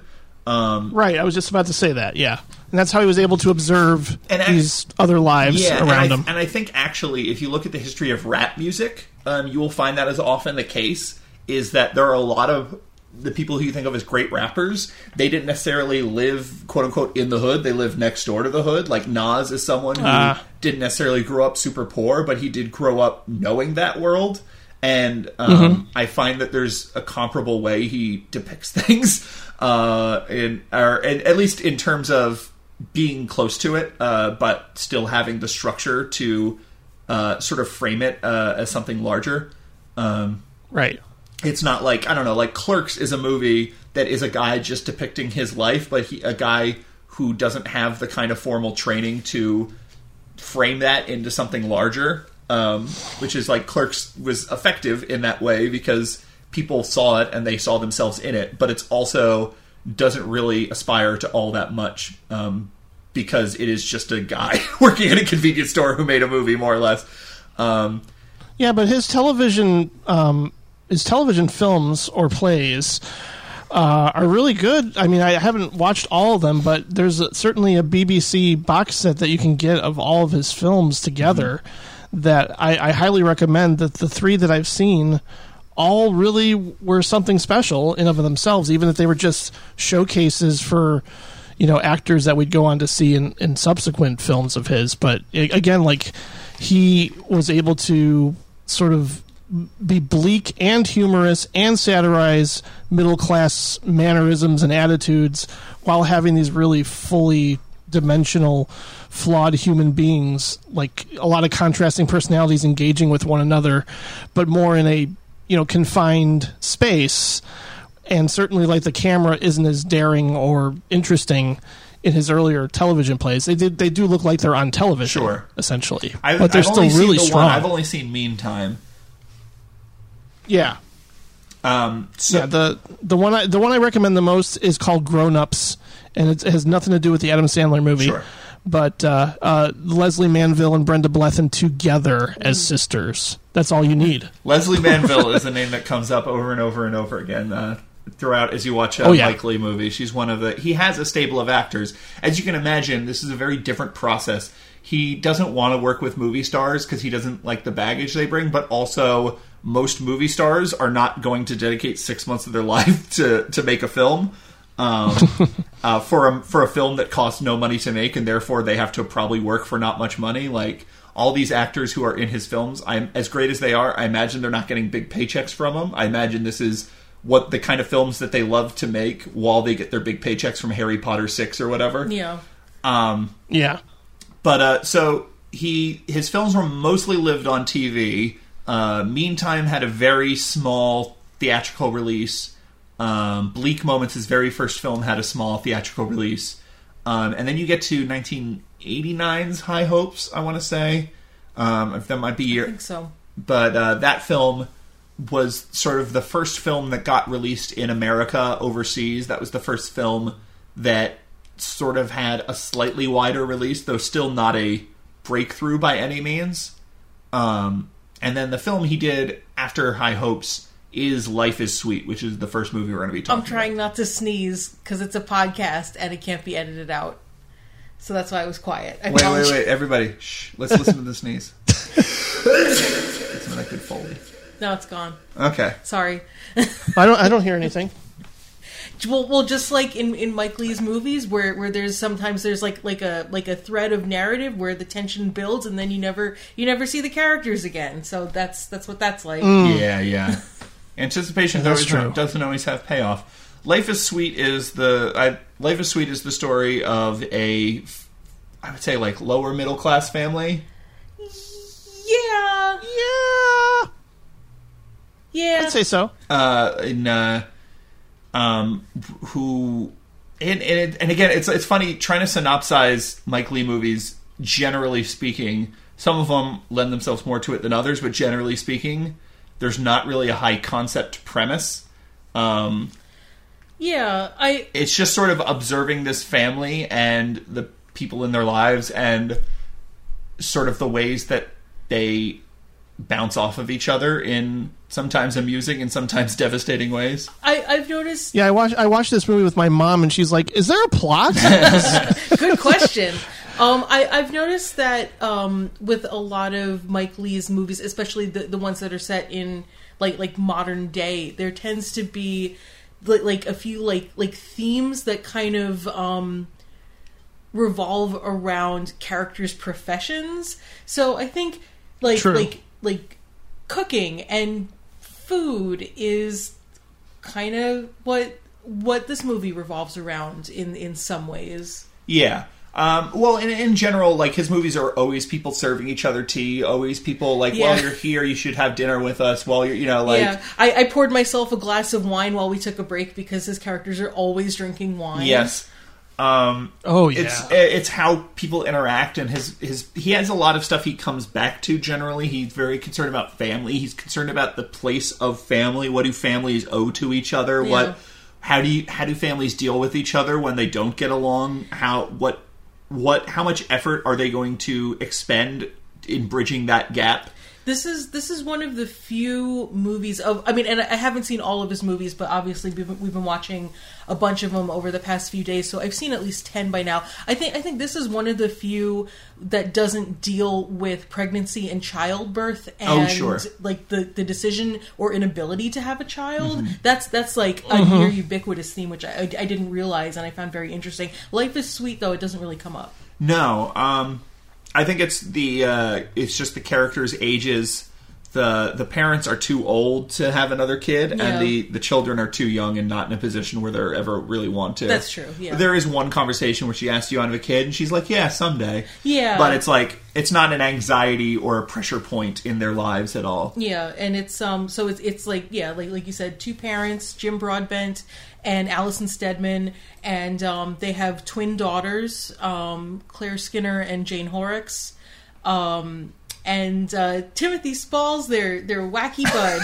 Timothy Spall definitely stands aside. Oh no, yeah. So they live in this kind of small house in a London suburb, and they sort of go about their lives. There's the two sisters who are twins are Natalie and Nicola. My apologies. And Nicola, Natalie is a plumber. She's very masculine. Mm-hmm. She wears men's shirts and stuff like that, and she's got short hair. She's got short hair, and she's got her shit together pretty much. She's pretty unfazed by a lot of stuff that's going on. She's like, yeah. Nat is such an interesting character because, like, she almost like doesn't have a story in the movie, but she's just so together. She's such a welcome presence in the movie, though. Yeah, where like it doesn't matter. It's like the only thing that you really get about her is like, oh, she's saving up money so she can take a trip to America. Yeah, like that's her thing, and it's like, yep, that's just Nat. She's gonna go be a plumber now. I think you need that anchor. I think because the other three characters, will sort of bite at each other, and they sort of push pull and stuff like that. And she is the sort of more static character who's the anchor of the family in some ways. Yeah. I guess this is the way we're going to have to talk about both this and Another Year, is just describing each character rather than the things that happen in the movie. So, and stark contrast to her twin sister, in classic fashion, is Nicola. And Nicola is bulimic. I feel like there's a lot of undiagnosed mental health issues in Mike Leigh movies. There's a lot of characters who behave not just in you're boisterous, you're loud, you're whatever, but like there's something not clicking correctly. You are refusing. You're like. It's like something that's damaging relationships with other characters and kind of how they function. And sort of sinking their lives in some way. Yeah. And it's funny. I went through this whole preparation process watching all of these movies, and I keep encountering these characters, and eventually Mike Leigh's really stubborn refusal to ever pathologize any of them got like kind of irksome for me, because it began to me to almost feel like, what, are you one of those people who doesn't think mental illness is real, or that these are just like, some people are just like that and there's nothing that can be done about it? And then I saw Another Year, and that movie opens almost as a refutation. I was just going to say that the way that Another Year opens is very different. Yeah, and then I was like, oh, okay, this is just not, you're not interested in a scene where someone's talking to a psychologist necessarily. But Nicola's bulimia is sort of the one easily pathologized, like, that is... Right, well, I mean, also, because that is something where it's behavioral in nature, yes. So it's like not left up to debate the same way that, like, that something else might be that can be diagnosed. So Nicola, it's in the background. It's not harped on for the entire film, right? Really. Yeah, there's like a scene or two. It's just more character building. For me, her that family is a-okay, except Nicola. Like that family would really get along together wonderfully. Maybe Jim Broadbent, is a little too indulgent to his ideas and doesn't have the follow through to go on. Yeah, he's kind of a mess. Maybe they could have more money. Maybe they could, this or that. But like, maybe Natalie could get along better with her mother, who is not necessarily disapproving of her sort of masculine presentation, but like just doesn't quite understand it. Yeah. And like there's a little bits here and there, but then Nicola is the character who is she's very hostile. I feel like the character is like 22, 23 years old. Yeah, they're about that. She's very hostile. She stays in her room. She doesn't eat. And pretty much the thing about her is that she just is so full of self-loathing, and she can't stand it, and she can't stand herself, so she just lashes out at everybody around her all the time. It's I can't believe how much she says "fuck off" to her parents. It's just like, man, it's not it's a type of character. It's like, it's obviously where this movie goes, and the tone of this movie and everything's very different. But like, if you look at just the behavior and everything, it's not that dissimilar from Johnny and Naked, where it's just this sort of self-loathing. It just gets exported out to everyone in his vicinity, and there's just this like sort of scattershot, just collateral damage all around him. And she's the same way, though obviously everyone is used to her by now, so she's not like blowing people's minds or ruining their lives or doing horrific things to them. She's just nasty. Yeah, and it seems to be like with Nicola, where a lot of her anger is being filtered through politics, and I think this is sort of like a very end of the Thatcher era. I don't know fuck all about British politics, so I'm not even gonna try.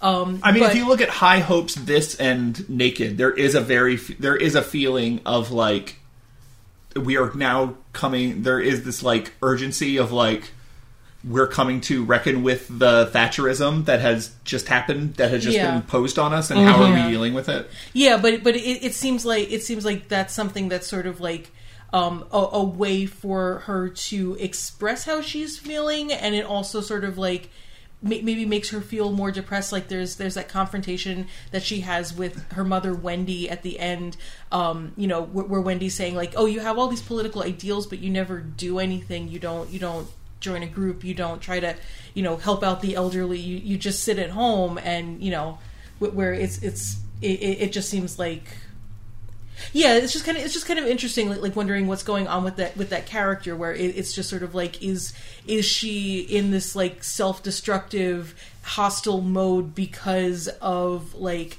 the like political context that she finds herself in the sense of hopelessness, or is it like the other way around, where it's just like there's something internal that's fueling her view of the world? For me, it's pretty clear that she has body dysmorphia, and she just hates being in her own skin, and she doesn't want to be seen. She doesn't want people to look at her. Mm-hmm. She doesn't like people's attention. She has hair that's always covering her face and stuff like that. Kinda like she wears these big T-shirts and stuff like that. Yeah, and she's always like kind of like her mother calls it tweaking, where she's like touching herself and like yeah. Right. Like, so she's just she's basically just like uncomfortable in her own skin, and the reason she's so hostile to everyone else is because it's like almost a relief to direct that pain outwards instead of inwards. Yeah. And I think politics is the ultimate thing. Speaking as a mentally ill person who has a lot of anxieties and stuff, it can feel really good to feel righteously indignant about a thing that you know is wrong and is very clearly wrong, and at least you can put your back up against that fact. Yeah. I mean, I relate to the character of Nicola a whole fucking lot. I find like her destabilizing presence in the family is the thing that makes this movie just so heartbreaking for me and tough. It would also probably, at this point we should say, Mike Leigh is an extremely political filmmaker, but not in the way that a lot of political filmmakers are. He is not an Oliver Stone, like, this is going to be the movie that blows the lid off this. And he's not a... who's the director who did I, Daniel Blake? Ken Loach. And he's not a Ken Loach type where it's like very didactic and an issues-driven movie. He's not making movies that are going to tackle a subject that then you can pitch to a certain audience by saying, this is a movie about racism, or this is a movie about this or that. He's mostly interested in family dynamics and these characters and how they all interact. But he is very aware that the things that shape families and the things that shape people's lives are largely external forces like politics, like class. For sure. He's incredibly class conscious. That's something else that I that comes up in pretty much every movie. And do you mind if I share the observation that you made? Go ahead. So when Patrick and I were watching... So Patrick and I watched Life is Sweet together a year or two ago, and, Timothy Spall plays this character who's, like, Jim Broadbent's buddy, who kind of comes around, and both of them are professional chefs. Jim Broadbent's this very... Jim Broadbent is a professional chef, and Timothy Spall is opening a restaurant under the assumption that he, too, is a professional chef. That's a better way to put it. I mean, they're sort of colleagues, ? But they're friends, and like Timothy Spall, I mean, his character is just like he dresses in this really like outlandish gear, and he's just like big 90s American sports gear. Yeah, and he's just like very like he has a lot of like these like almost like affectations, and he just says things in like the strangest ways. This is another character that you could be like, if you're trying to diagnose people, you'd be like, is he on the spectrum? Maybe. Yeah. He's just like he has like a lot of like these like just like very like especially compared to the other characters. These just like really like unusual ways of behaving, and like he's opening this restaurant and the menu's just bizarre. I mean, maybe it's a British thing that I'm just like not aware of as an American. No. I've read all the reviews and stuff are talking about how disgusting all the menu items sound. Yeah, who would want to go to that restaurant? It just seems pork cyst. Yeah, pork cyst. Which actually apparently is a real actual food, but it was what they would call like a type of dumpling in medieval times. Oh, okay. It sounds like the name of a Primus album. Yeah, it does. It does. So and it's just this like kind of like poorly recognized like restaurant concept, as we might call it in 2020. And it's like I've never been like the first time we saw it, we're just like not able to wrap our minds around Timothy Spall's character, and then we're watching it again, especially like for a movie that is so human scale and so low key, and like all the problems feel like real problems, and a filmmaker in general who doesn't make movies about, generally speaking, about big, huge, explosive moments. Right. He is such an I think Mike D'Angelo brought that up. Yeah, he did in his review too, and I kind of felt it was more like his interactions with the sous chef rubbed me the wrong way. Well, yeah, that's the other thing where he's kind of a sex pest. Like, he's kind of a creep. Yeah. Which is also like, but yeah. But anyway, so we're watching this movie the other night, and Patrick is just like, Timothy Spall's a trust fund baby, and then it just clicked. You know, because it's like usually in Mike Leigh's movies, it's like you have characters from different classes, and a lot of times the way that shows up is like there'll be like a family, and one member of the family is upwardly mobile and the other isn't, and it's like they're starting out like working class, and then one character just is able to make more money than what they were born with, and the other is more static. And, like, that's usually causing tension between characters. You don't really see that in The Family in Life is Sweet. But, yeah, I mean, that totally makes sense, having this, like, this friend who just doesn't have to live in the real world because there's no, like, practical driving reason to have to support himself. He has a small, like, he lives in the same neighborhood as them. He has this small apartment, but it's absolutely full of weird luxury items. Yeah. Like, he's bragging about his mattress. He has these drum set. That the crazy drum set. Yeah. Like...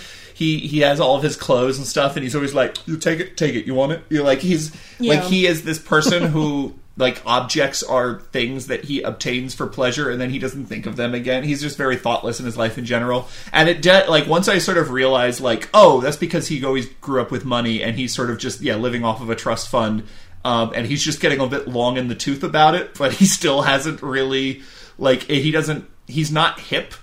He's not like a cool Brooklyn hipster who doesn't have to have a real job because his parents take care of him. He's like an outlandish weirdo who has never been corrected because he just gets indulged all the time. That is what made his character real for me. And again, that's the sort of thing that I don't know if that's where they landed when they invented the character, but the character has a backstory for being that way. The way Mike Leigh works, there is something there that is dictating why the character is acting this way. But we don't get to know what that is. And the best Mike Leigh movies, I feel like in this and Secrets and Lies in Another Year, you will have a single line of dialogue, you'll have a single brief moment or exchange that hints at like this whole like world of a backstory that in a different movie that hint would come in the first act, and then in the third act would come the monologue that explains it. And it would be like, oh, and then that's the revelation for the audience. But that a lot of times that revelation never comes in a Mike Leigh movie. He doesn't. Yeah, it doesn't. It doesn't really want to explain all, or not for every character at least. Every character has that in them. The big explosive sort of confrontation at the end of Life is Sweet, where Nicola's mother, who has been sort of suffering her hostility the whole movie, just can't take it anymore and blows up on her and reveals that Nicola was in the hospital with her eating disorder and that she almost died and that the whole family had to go through it, and that sort of explains why the family all treats her the way they do, where they don't really they sort of deflect the things she's saying, but they don't like get up in her face and confront her about them, and that sort of explains why, because they're just afraid of pushing her away, and because they came so close to losing her. She gets that big moment in this movie, but the way Mike Leigh makes movies, potentially every character could have that big moment. Every character could have that blow up. That's like, you don't understand. When my brother, was 6, he did this, and that forever changed me, and now I can't do this anymore. Like, those are things all of those actors have in them as they're making the movie, and there is a depth there. It's really interesting because it's not that his films come off as more realistic. It's not simply just like, he in interviews will say he wants to have a documentary-like approach. He wants to just depict real life as it happens, but it's not really that way. I do feel it does still feel a little theatrical. It does feel pitched for an audience. It doesn't, like, there's a Ken Loach movie I saw. Ken Loach's first movie, Kess, is a story of this poor working class boy who has a good touch with wild animals and raises a falcon. And like that movie, the way everyone mumbles and you can't hear what everyone's saying, and everyone's sort of very plain looking and everything. Those movies feel like a documentary that someone just happened to script. Mike Leigh movies don't really feel like that. It's really interesting because You can compare his approach to something like John Cassavetes, who does a lot of like long, drawn-out rehearsal period where he gets into the root of character. But they don't feel like John Cassavetes movies either, because John Cassavetes always seems like he's trying to strip away any sense of artifice and get to like the rawest, most exposed version of any character, and as a result, his films can be like a little. I'm trying to think of a word that isn't because I like John Cassavetes a lot. I'm trying to think of a word that isn't necessarily denigrating, but like they can come off as a little overblown and just like larger than life. I was gonna say melodramatic, but not in a bad way. Yeah, melodramatic's almost like the wrong word, because melodrama is the specific thing he's trying to get away from. But they're just big. Like, people are just shouting. Yeah, they're and big. And it's just intense, and people are having mental breakdowns, and they're screaming in the middle of a room. And Mike Leigh films are very much about the walls people put up.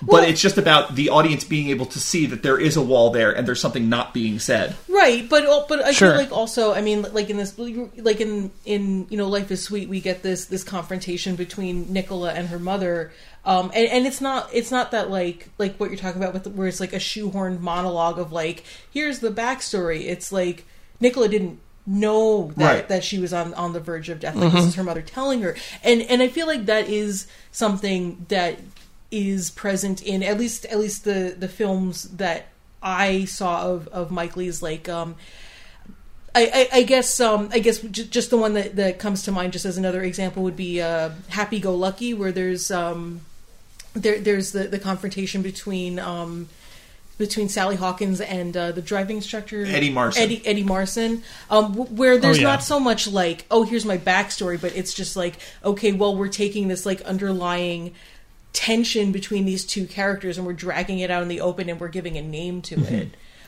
Secrets and Lies has a similar climax. Yeah, which we'll get to maybe. Yeah. Maybe. You know, mounting tension usually leads to like kind of like a satisfying catharsis from the character, and there is usually like an explosion of feeling because it's been sort of buried for a long time for a lot of these people, but it's also not the cliche explosion of emotion the thing about you're Mike used Leigh to. movies is because of his process, he can't really come up with, I don't know, or can't or won't or doesn't come up with story structures that are very like carefully plotted. They aren't the kind of movie you see where what information you get about the characters when is very specific, and it's like, and then here's the reveal at this point, which is going to lead her to do this, and then that is going to trigger him to do this, because they are sort of built off of improvisation and not a screenwriter's whims. Sometimes they come and sometimes they don't. Like Mr. Turner is a movie where that doesn't really come. He sort of holds. not at all. He has this wall around him that whole movie, and he sort of keeps it there. Yeah. There's a few people he lets in or whatever, but there's so much that he just what's the name? J.W. Turner. P.W. Whatever. Mr. Turner. Mr. Turner. It's shit. That's fine. JMS Turner. Like, there's so much that JMS Turner is dealing with internally that he won't let anyone see, and he just never does.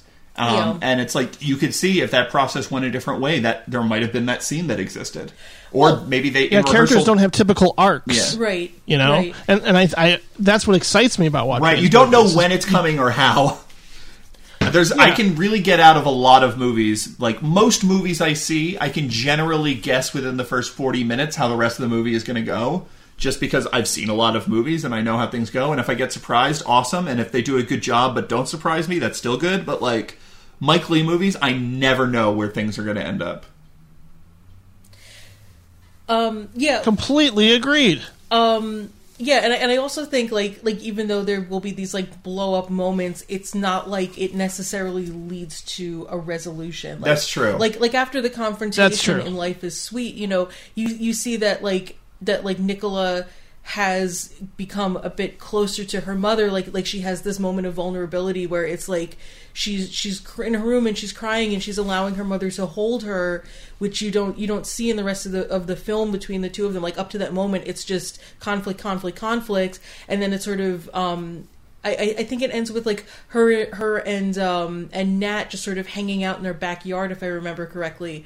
But so she is allowing her family in, but it's not, you don't see where it's like, there's not like a neat button. It's not like, oh, and then you see her go apply for a job, or then, oh, you see her go talk to a therapist. I It's do just feel sort of the like- implication is that there is a corner that has been turned, and whether or not Yeah. she's able to completely heal or whatever, steps are going to be taken in that direction. I mean, yeah. she's finally accepting help, I think.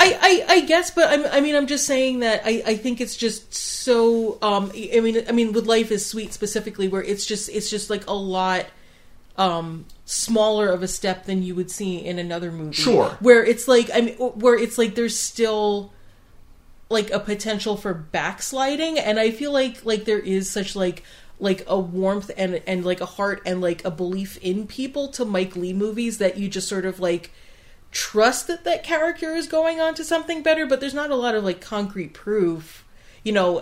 Right, it's the same with the ending of All or Nothing. It's Yes. just because they finally have confronted the fact that they may not be compatible anymore, they may not love each other anymore. The way it ends, it could go either way. Right. You don't know if these two people are meant to be together. It's not like you said, it doesn't offer a sense of resolution, even if they're finally vocalizing what they've been hiding for a while. Yeah, but I think it's just like there's so much of like of like this, you know, this simmering and like this context of like, oh, these like other people in the characters' lives who are, you know, stressing them out, or, you know, for whatever reason, and then it's just sort of like it comes to that big conflict, which is always like just beautifully acted. Yeah. like I always feel like when that scene comes, like I just like have my hand like up to my throat, and I'm just like, oh my god, it's so beautiful. Alison Steadman is Mike Leigh's wife in real life. Yeah. Not that regular of a cast member. Right. She's only been in. I mean, Life is Sweet is her only like big role. Yeah. In Other than I think in the TV days she did Abigail's Party. I think she was like the lead of that. Yeah, she's very good in that. Absolutely. So did you see Abigail's Party, Jim? Yes, I did. It's available on YouTube. Oh. So people A lot get of his on it TV movies right are away. very easily pirated, I believe, on YouTube. So Yeah. you should probably check out YouTube if you're curious. Did you find? I have a thing for awkward dinner parties. Sure. I just love that setting in general. I was just curious if Alison Steadman played like a similar character to the one that she plays in Life is Sweet, because she's so charming and she's so adorable. Not exactly. Not exactly. No. She's, I'd say, a little bit more of an intense character that may or may not affect her husband's mental stability at times. Gotcha. So I think it's very different. Okay. But we also have to acknowledge too, like, Life is Sweet is the first film that he collaborated on with cinematographer Dick Pope. Absolutely, Yes. the Dick Pope. And good Lord, I love me some Dick Pope.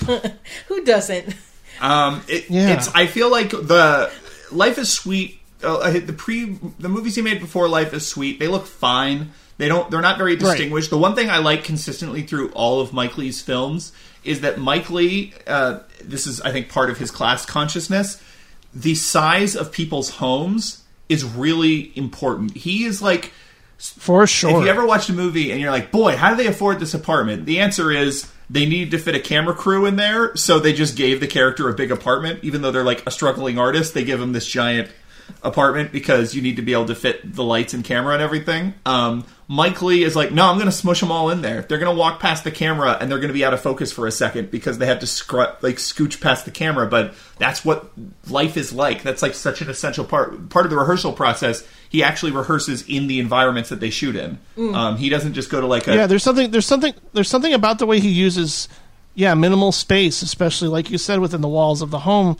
It gives the film like this immediacy and rhythm. Yes. Of watching something unfold in this incredible environment that you become familiar with. Yeah. Like, you know where the bedrooms Like are. when you watch Vera Drake, the family having dinner, they're all around that tiny dinner table, Yeah. and there's like so many of them. Like the way he stages that's really interesting.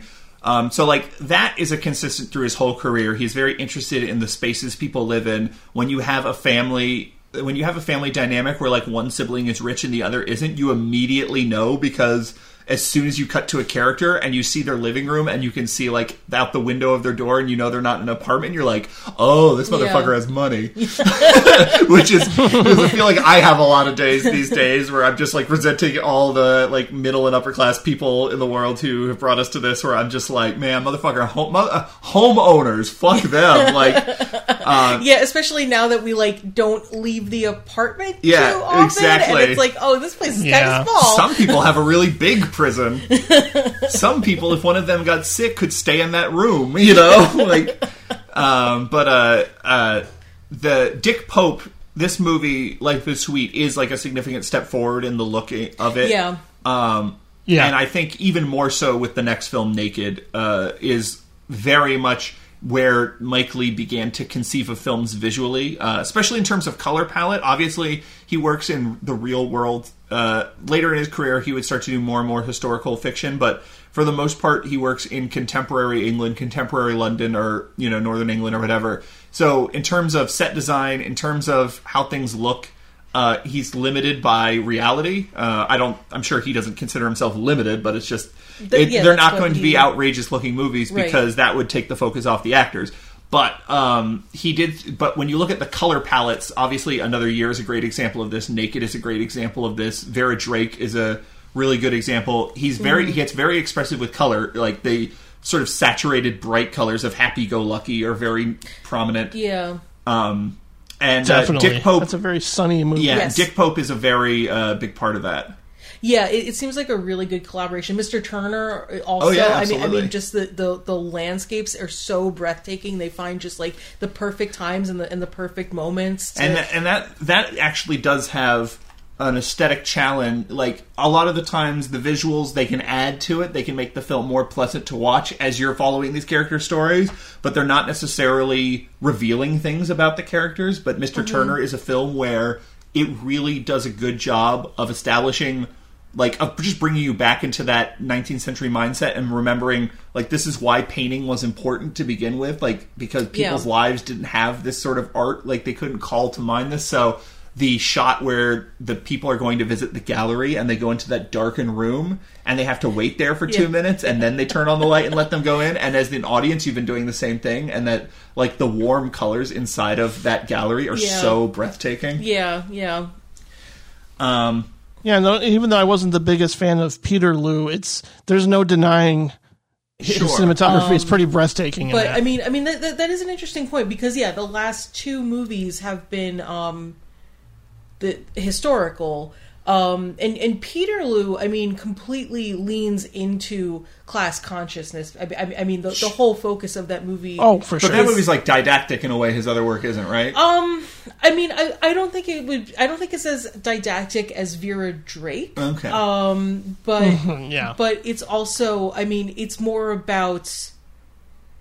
It's also very different, where it's more about community than, or just sort of like it abstracts its subject more than any of his other movies. Like, I mean, and again, I mean, I saw Peter Liu, like it was a premiere, so it's been a few years for me, but I don't recall any specific characters. I just sort of recall like groups of characters. Sure. Yeah. No, that's definitely true. Yeah, and like it's less character focused. Yeah, and I mean, and part of it is just because, like, I mean, I was joking with Patrick before we started that I was scared about doing this podcast because the casts of all these movies are so large. But I mean, Peter Liu is like about crowds. It's about it's about It's about a gathering. Like it's about this massive gathering, and it's about also like the beginnings of people, you know, coming together and like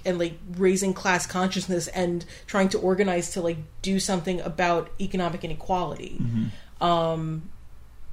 So, but yeah, it's not like, but like that's an idea that you don't necessarily have to be in touch with the current climate to explore. Yeah, I mean, it certainly speaks to the current climate, but I mean, it is very much steeped in its own historical moment, which is early 19th century. Right. But I'm like, you know, like that's, I feel like there are more socialist or democratic socialist movements now that those are ideas that are getting more steam on a more popular scale. But those are also like, that's also, he went to socialist summer camps when he was a child. Like, that's not, like, those were probably things that were always equally urgent for him. Mm-hmm. Yeah, I seem to remember looking at an interview with him where they just brought up in the interview that, like, the Peterloo incident is not something that is widely taught in like British schools in history class, the same way that I don't know. I don't know if like Harper's Ferry's really talked about in American history classes. I don't recall. Or like the Haymarket riots. Like that's not discussed in American history class. Yeah, in school. Like that's not something I learned about until I was in like friggin' probably post college. But regardless, I think. Oh no. I was gonna do I was like, it was gonna be like a tortured segue. I might as well just say, let's talk about another year. Yeah, it's just another year. Not unlike any other year before. 2020 especially has just been like any other year, right? Well, I mean, you know. It's like the film Another Year, and that it's really bleak. It is like other years where there have been pandemics. Yeah, it's just another year, like 1912. Mm-hmm.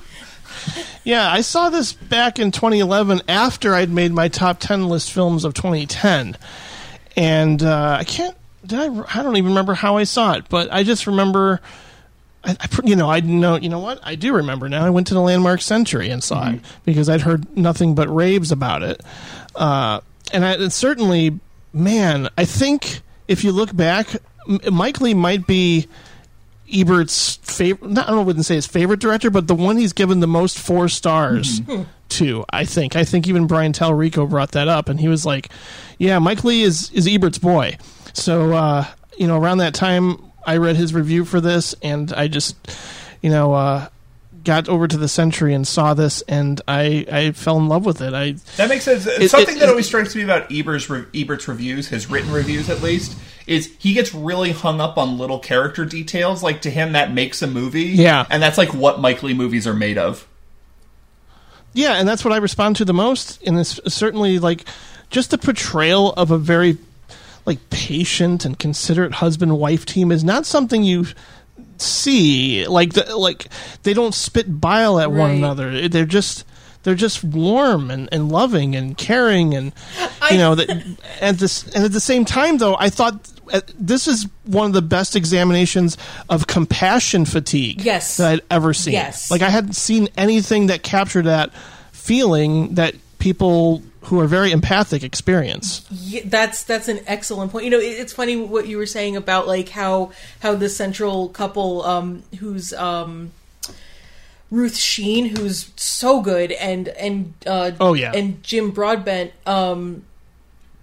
where when the movie started, I think I was still sort of in like typical movie narrative mindset, and I was just like, oh, he's probably going to cheat on her. Like, that's what I was expecting to happen over the course of the movie. Like, I forgot I was watching a Mike Leigh movie for a second where nothing happens. And I was like, he's going to cheat on her. No, he's going to die. Like, I just, like, they were just... There's some secret between the two of them. They set up the season, and you're like, oh, he has a year to live. Yeah, exactly. It's just, and they were just too goddamn cute together. And I was like, no, something terrible's going to happen. Well, it turns out it's like, their warmth, the reason they're so warm is because it is a source of jealousy and envy in everyone around them. And it's like, it turns out it's about the flip side. It's not about like, well, at the end of the day, all we have is each other, and you just got to hold on to the people you love. It's actually like, okay, what if you can't hold on to people anymore? Yeah. What if the people that you desperately want to hold on to,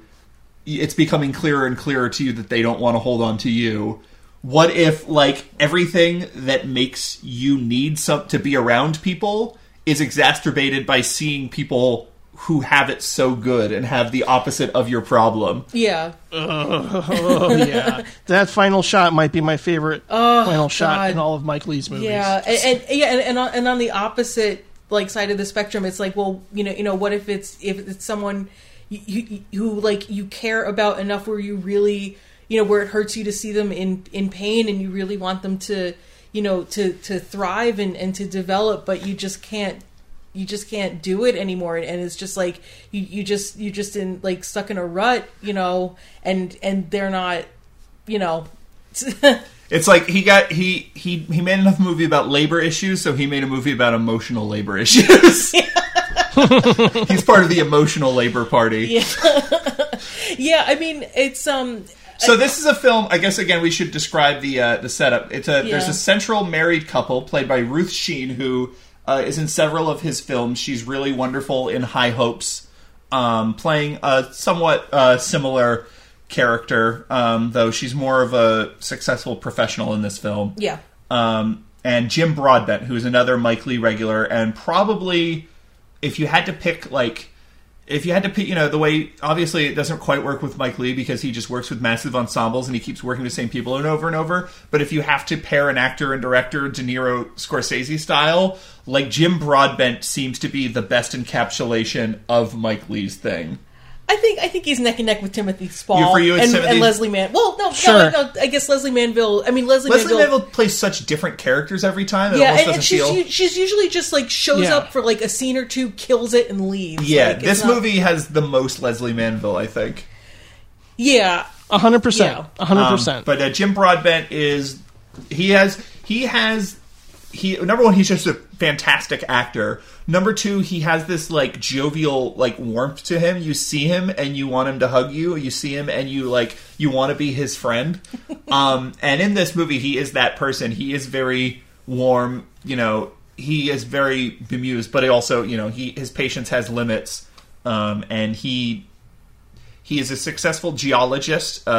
He has sort of ascended in the ranks of a legitimate. The other thing about them is they have money, but neither of them have money through ways that Mike Leigh or the audience would find distasteful. Like, they have money because she's a psychologist and he does urban planning. And he wants to make the world a better place. Like, he wants to make London better with more trains and more, Like, they are both people who are very capable and have noble aspirations who happen to find a way to pair those two things. Yeah. And that's, like, part of what makes them so enviable as people and why you can, like, get jealous of them. Yeah, it's like they have, like, their urban garden plot and they're very eco-friendly. But they haven't sold out. It's not a sham. It's not like they have that garden plot because that's a trendy thing to do. It's, like, who they are. Yeah.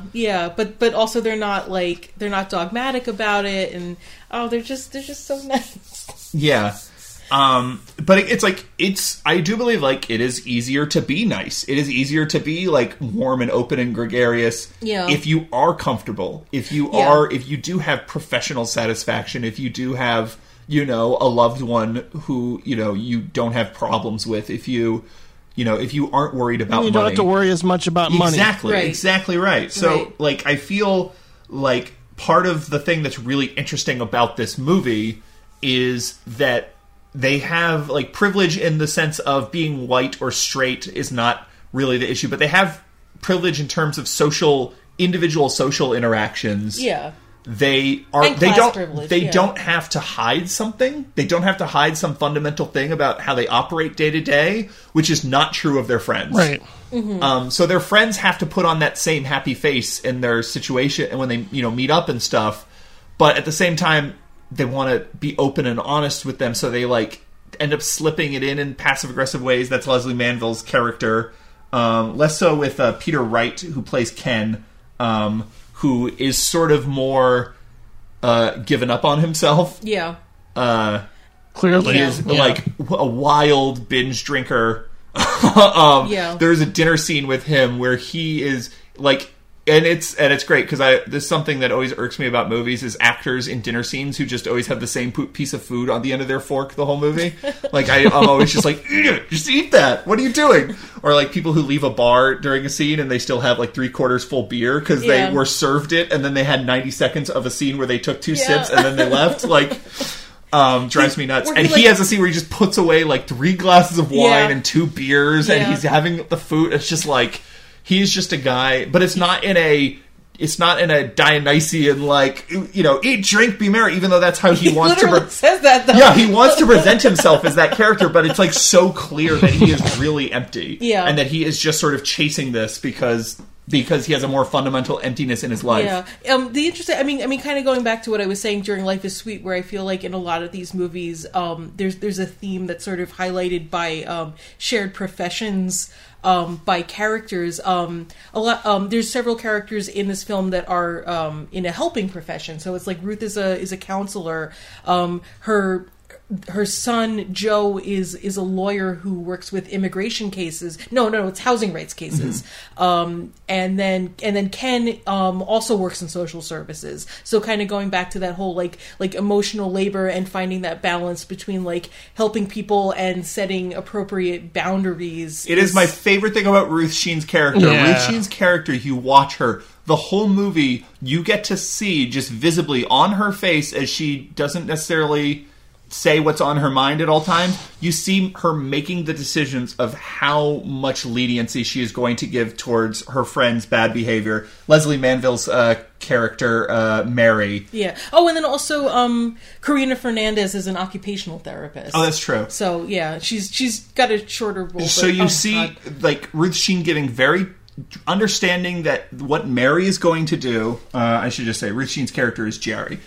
So you see Jerry... And Mary is Leslie Manville. And Mary is Leslie Manville's character. So you see Jerry watch her friend, who is in a very desperate time, but doesn't want to scare her, doesn't want to be completely honest with it, but she wants to sort of like sneak it in. So she sort of passively aggressively says what's wrong with her. And then when anyone brings up, like, oh, so this is wrong, she always diminishes it immediately. Like, she can't be honest. Yeah. And I think part of that is just, a fear of putting off people by like, she's put off by herself, and she doesn't want to put off other people by being herself, because she has this sort of insecurity at the center of her. Yeah. Yeah. I kind of felt like, and maybe because like what you were saying about relating to Nicola in Life is Sweet, I really saw a lot of myself in Mary. Yeah, me too. Where it's like where she keeps bringing up like her issues with her car and complaining about her car when she's upset, but it's like, is that really what's going on, Mary? I don't think that's really why you're upset. Yeah, that's just like the thing that you can say in a social situation. But you see Jerry, like, her responses to these things. She is having a drink with her. They've known each other forever, but she is not just being indulgent in terms of, I know you're on your bullshit, Mary. Like, I know that, like, this is all working away. Like, you started off this conversation just talking about, oh, maybe I'll get a garden or something, and then, like, but I know this is going towards, why don't men love you? Why are you alone? Isn't it terrible that I'm alone and men don't love me? Like, and you see Jerry just watching her and, like, making calculate. You don't know it at first because you don't know the nature of the relationship, but, like, the whole movie, Jerry, who is because she is a psychologist, like, her job is about boundaries, and Jerry has a very good understanding of what her emotional and personal boundaries are in a way that very few Mike Leigh characters do. She has a self-awareness that, again, is not something you normally see in Mike Leigh's movies. I think that's what's really so refreshing. enviable about her and Tom, who's Jim Broadbent's character. They're Tom and Jerry. The thing that is so enviable about Tom and Jerry is because they even are self-aware. They're like there's just like, they're not angels. They're not like inhumanly perfect. But you just look at them and you're like, why aren't you fucked up like I am? You know, like that's what that's almost kind of what the other characters in the movie are doing. But Mary is like, I always worry that when I get in social situations with people that I do make it about myself, or like I'm like, these sad things happen, let me tell you about it, and then you turn into like this big Debbie Downer. Yeah. So in that regard, I related to Mary as like the fear of becoming that to other people, and only being that to other people. And certainly I think underlying it is issues with alcohol. I think she just relies on wine constantly throughout. Yeah, and it's interesting that you bring that up, because I feel like I mean that's something that comes up in All or Nothing is like a problematic relationship with alcohol.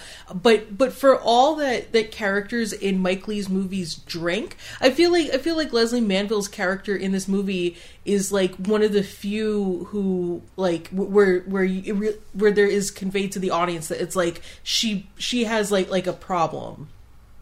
Yeah, you know, I think so. But yeah, I think every time, like, I mean, once the movie kind of got started, like every time she was going for a drink, like my heart kind of sank for her. Yeah, and some, like, there were some people who did feel like her performance is too loud and too much, but I feel like they forget, like, sort of the final act of this movie where, you know, she does return to the house and visit, it's not Ronnie, but it's Ronnie. I guess the brother-in-law. It's his brother. Ronnie. It's very quiet. Yes, like they have these really quiet, subdued interactions. I mean, she seems like she's at her most desperate and sad, but I never got the argument that like it was like too big, you know, like she was too much. Yeah, and it's like she's not making it about her. Like she's asking him, like he's a recent widower, and she's sort of like I mean he's also this like Northern England, you know, working class guy who just like gives like one word answers because that's just who he is. But I mean she is trying to get him to come out of his shell a bit, and it's not in this way where she has this like really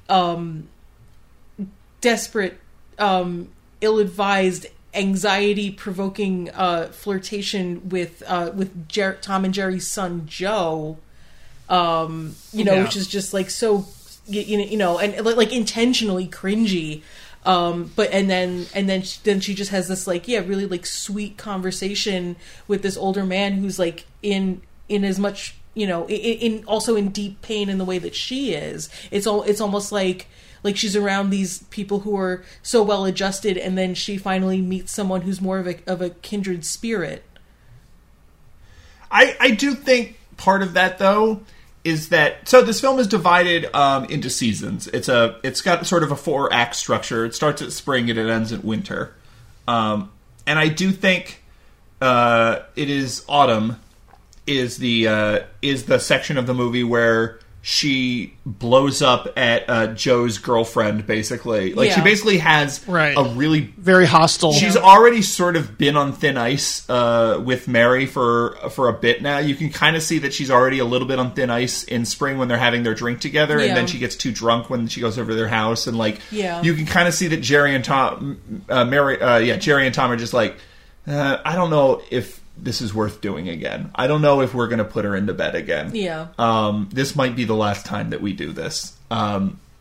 We might need to set some new rules about Mary. Yeah, and then summer is when you see like her and Joe like have that like uncomfortable flirtation. And then fall is where, or autumn is where Joe comes home with his girlfriend, who played by Karina Fernandez, who is the dance instructor in Happy Go Lucky, and who is absolutely hysterical. She's another one who she's in a helping she's profession. an OT, yeah. She's an OT, and she's funny, and she's bubbly, and she's charming. She almost feels like Sally Hawkins' character in Happy Go Lucky a little bit. Yeah, for sure. And she is just another person where it's just like, oh, you're so fucking well adjusted. Especially like after spending a month watching Mike Leigh movies, when those characters pop up, you're like, whoa, what's happening right now? And she and Mary is just in a vulnerable place, and the fact that Joe has this like perfect girlfriend, even though her idea of Joe and her having a relationship is preposterous, she has just created in her mind like, oh, this will be fun. Like, we're destined to, because we've known each other for so long. Yeah, like, since he was 10. Yeah, I know. It's like it's so desperate, and she's on the edge that. And she just having a bad day because her car broke down or got broken into is the thing. Yeah. And she just, and you can just, everyone in the fucking house can tell that she instantly hates Katie, who is the girlfriend character. She just instantly hates Katie, and everyone very early on kind of understands by the way she treats Joe, like, why? What is going on? And it is such a humiliating thing. And again, nothing is said. and there isn't a big blow up, there isn't a big confrontation. It's a Mike Leigh movie, but because throughout this movie, even as early as spring, when the night after she gets too drunk and they have to put her to bed, as she's leaving, Joe is coming home to visit his parents, and they have this like brief interaction where just instantly you're like, Leslie Manville, what are you like? Stop! Yeah, like I don't do I know that, you want. no. I know you want. And at that point, you don't know if did it just occur to her because she's just throwing it out everywhere at this point out of desperation, or is this a long-held crush? And then in summer, when they have the sort of outdoor garden party, like they have the whole long scene together, and it becomes clear that they have some history. You picked up that probably, considering that she is a very sexy woman, like she's older now, and as the movie goes on, she gets less and less sexy because she looks more and more desperate. Yeah, and she's also younger, younger than Jerry. So I was like, oh, maybe Joe had like an adolescent crush on her. It's almost certainly what's going on there, Yeah. and Joe indulges her flirting with him a little more than he should, and he knows he should. Mm-hmm. But there is just this look on his face where it's just like, you know, if I was 15 again, this would be blowing my fucking mind right now, and let's see where this goes. Also, I kind of think that's also just like because he's also in a helping profession and he is younger. I think that also might just be where it's like he doesn't have the skill of navigating those boundaries that his mother does. Sure, that's probably true too. But you do get a little sense of pleasure the way he flirts back, like. Yeah, he doesn't cross any lines. He keeps things very kosher. But it's like you can tell that there is something there. And again, this is all part of Mike Leigh's process, is because that whole history does exist in both actors' minds. It's not like one of them was like, well, I was thinking, wouldn't it be interesting? It's that they actually lived all those scenes together already. Yeah. So to them, they're almost just like, those are scenes that just weren't filmed. Like there's Right. there's an interview with the cast on the DVD, I guess, that we were watching, and Leslie Manville's talking about that process, and she brings up, in the last scene, how she just has this like one brief mention of how, she used to own a bar on this Greek island, and how she just like knows everything about that character, so she knows that character's life, and in the movie she dismisses it with like, I ran a bar. Waitress. I was cocktail waitress. Yeah, but like in the interview, which is like completely like after the movie's done, and I mean just Leslie Manville is just being Leslie Manville. You can still see like the impact that work, just doing that work has had on her. I mean, I'm pretty she's sure instantly there. Like, I'm pretty sure the reason David Thewlis was never in another Mike Leigh movie is because he has said multiple times, like, being Johnny is still with him, and it kind of fucked him up. Sure. Yeah. I mean, it's like that very final shot, too. You can tell, it's like you can tell Leslie Manville's Mary is still thinking. Yeah. She's thinking about that. She's thinking about a time in her life when she was younger, and she did have endless possibilities in front of her, and that was probably exciting, where she was in a foreign country, and she's working in a bar, and she's meeting all sorts of interesting people, and she's meeting men, and she's probably in the prime of her life and never more sexually attractive, and like you see all of those memories coursing through her in that final shot. It's sort of like the final shot of like Portrait of a Lady on Fire or something like that. Yeah. Ooh, yeah. Good call. A good comparison. And so anyway, so she has this like blow up towards Katie, Joe's girlfriend, and they jump forward in winter, and there's been a death that ends at a funeral, but like you kind of get the idea that, okay, Mary is done. She has basically made herself unwelcome in being so rude and hostile and being so inappropriate.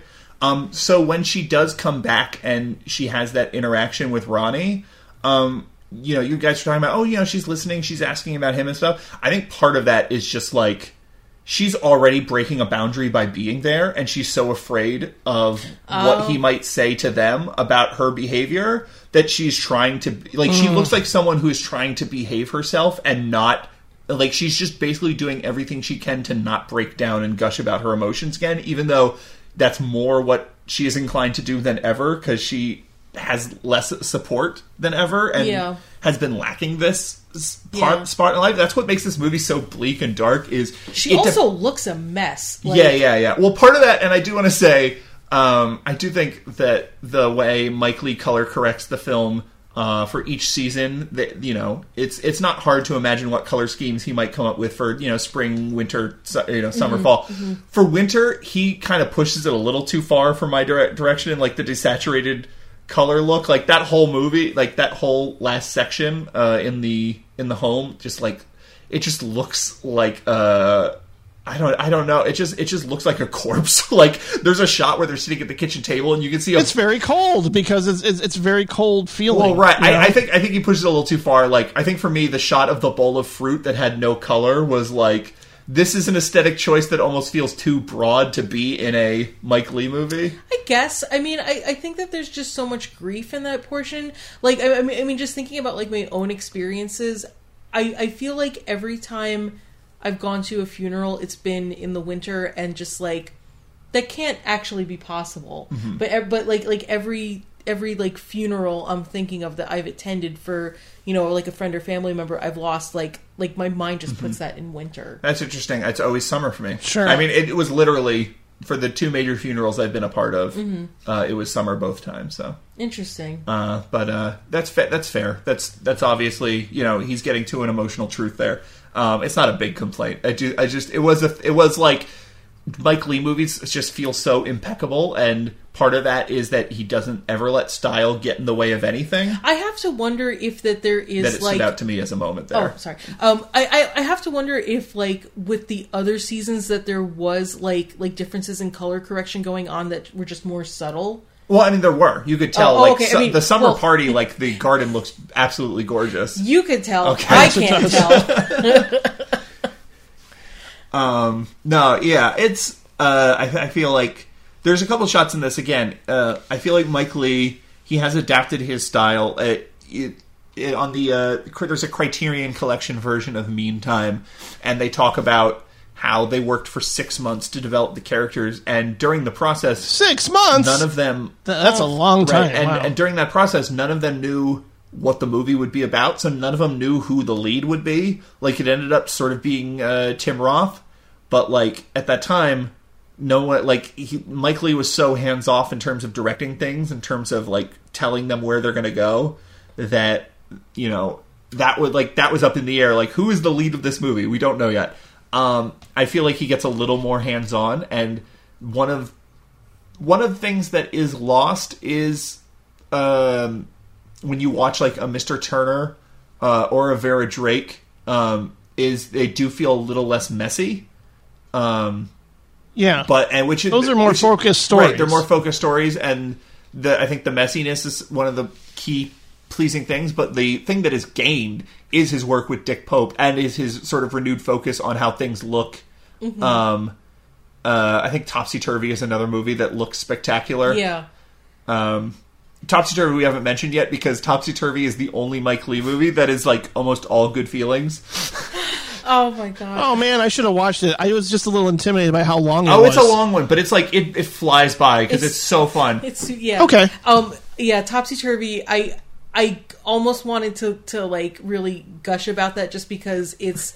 I mean, I like the Mikado. I mean, the Mikado is kind of a problematic fave for me. So just kind of like seeing a movie about its creation was just something that like I really, you know, cottoned to. But also, I mean, just like they pick up on so much of the like details of being a stage actor.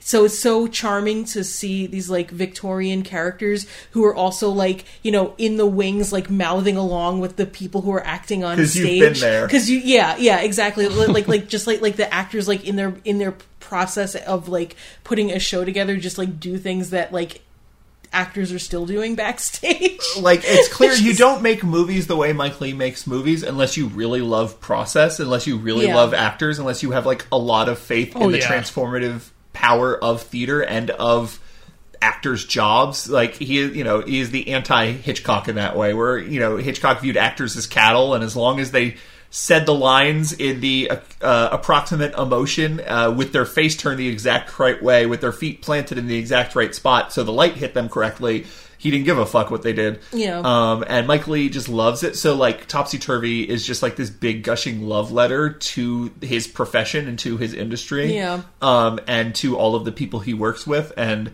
So topsy-turvy, there's a couple harrowing details here and there. There's some sadness. There's some parts where you're like, oh, that's too bad. But like for the most part, that movie is just delightful. Yeah. Is it reflective of the filmmaking process, like him commenting a little his bit on filmmaking that process too? is so much like his theatrical process. I'm sure it is. Yeah, but the thing that makes is, sense, the way yeah. Gilbert and Sullivan work is not the way Mike Leigh works. So it is about Gilbert Sure. and Sullivan's process. But I wouldn't necessarily say you watch it and you're like, oh, here is what he's saying about this part of his process. And it's not. I feel like Mr. Turner almost feels like more of a. Yeah, I was going to say that too. It's very atypical for Mike Leigh to do like the self-insert. I guess you could like look at certain characters Jim Broadbent and Timothy Spall play and watch interviews with Mike Leigh and be like, yeah, those are kind of Mike Leigh-esque characters. Mm-hmm. But like he isn't an autobiographical, there's autobiographical details in Vera Drake. There's clearly a lot of personal feelings wrapped up in a lot of his movies, but he's not trying to tell his story. He's not interested in telling his story. I feel like No, but I can see Mr. Turner still being personal. Well, and in that and way. specifically he what it lost feels his like dad. to be an aging artist. Yeah. And looking around him, I mean, it's like his first like digital movie. The film landscape is changing around Mike Leigh. Mike Leigh. Okay, go ahead. Oh, I was going to say also, I think there's a parallel between Mike Leigh and Mr. Turner in the love that both of them have for England. Yeah. There's like even though Mike Leigh has a very like leftist political ethos, which usually you would associate with like being critical of like patriotism. Mm-hmm. There is like a deep love for England and for that culture and that place. I don't think he accepted his. I think it's an MBE. There's a lot of different sorts of members of the British Order, but I think he's an MBE. I don't think he accepted that ironically or anything. Oh yeah, no, and yeah, I think, and even if he is like going to be critical of like Thatcherism or of like the class structure in England, like there is still like a deep like love and almost like romanticism of certain aspects of English life. Like, I mean, he's had this long career, and like has he ever made a film that wasn't in like set in England? I don't think so. I don't think so either. That's a good point. No, he didn't. And not to my knowledge. I mean, did he do Transformers? Yes, he did Transformers. That was the one. Yeah, Transformers. It was that was his cocaine phase, but we don't want to talk about that. Yeah, we don't talk about Mike Leigh's cocaine phase. Give him his dignity, please. So like Mr. Turner feels like, what does it feel like to be an aging artist? What does it feel like to know that the end is around the corner, the end of your career? I mean, he's in his 70s now. And he's in his 80s. Is he in his 80s? I think so. I do want to say, like, I think I don't exactly know when it occurred to me. It feels like, obviously, doing this podcast is part of it. Oh, he's 77. But I think a big part of looking at a filmmaker's career should be looking at the financial realities that shape that career, because film is an expensive medium, and if you approach every film as if this is exactly what they wanted to make and how they wanted to make it, you're usually just not like looking at the realities of what filmmaking is like. So like when we talk about Guy Maddin movies, we talk about how because they have such a small audience, they have to fundamentally be very, very, very low budget, and that sort of shapes what they are and how he has to work, how quickly he has to work at everything. When we talk about Anthony Mann, we talked about a guy who's his skills developed because he was working in these low budget worlds where the scripts were so bad that he just had to figure out how to like ignore a script and make it better, and that's how his visual style was founded. When we're talking about Mike Leigh, we're talking about one of the few filmmakers in history who kind of has been able to make what he wanted to make. I mean, there are plenty of projects that didn't get off the ground. I don't want to imply that he never had to struggle. But like when you're talking about his TV movies, those are movies that are subsidized by the state. Those are movies that don't need to turn a profit. They're not looking at well, what did his last movie do? Okay, well, we're not going to do it this, when you're talking about, and, the reason he was able to get in that position with the BBC is because he was a renowned theater director. So again, I don't want to imply that, Sure. it was handed to him. It's the same way that one of the reasons Steven Spielberg has made so many great movies is because he gets top choice of all the greatest scripts because and the highest budgets to achieve his vision. And the way he got there is by being an extremely talented filmmaker.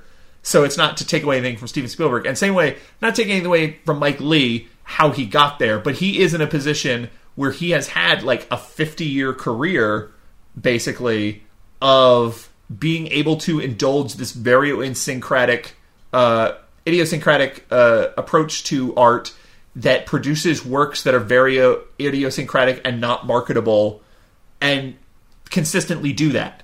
And make Mike Leigh movies. But they still find their audience. Well, That's what's great. Eventually, the thing is, they didn't have to find their audience for the first, 20 years of his career. It wasn't until Life is Sweet, and then much more so with Naked.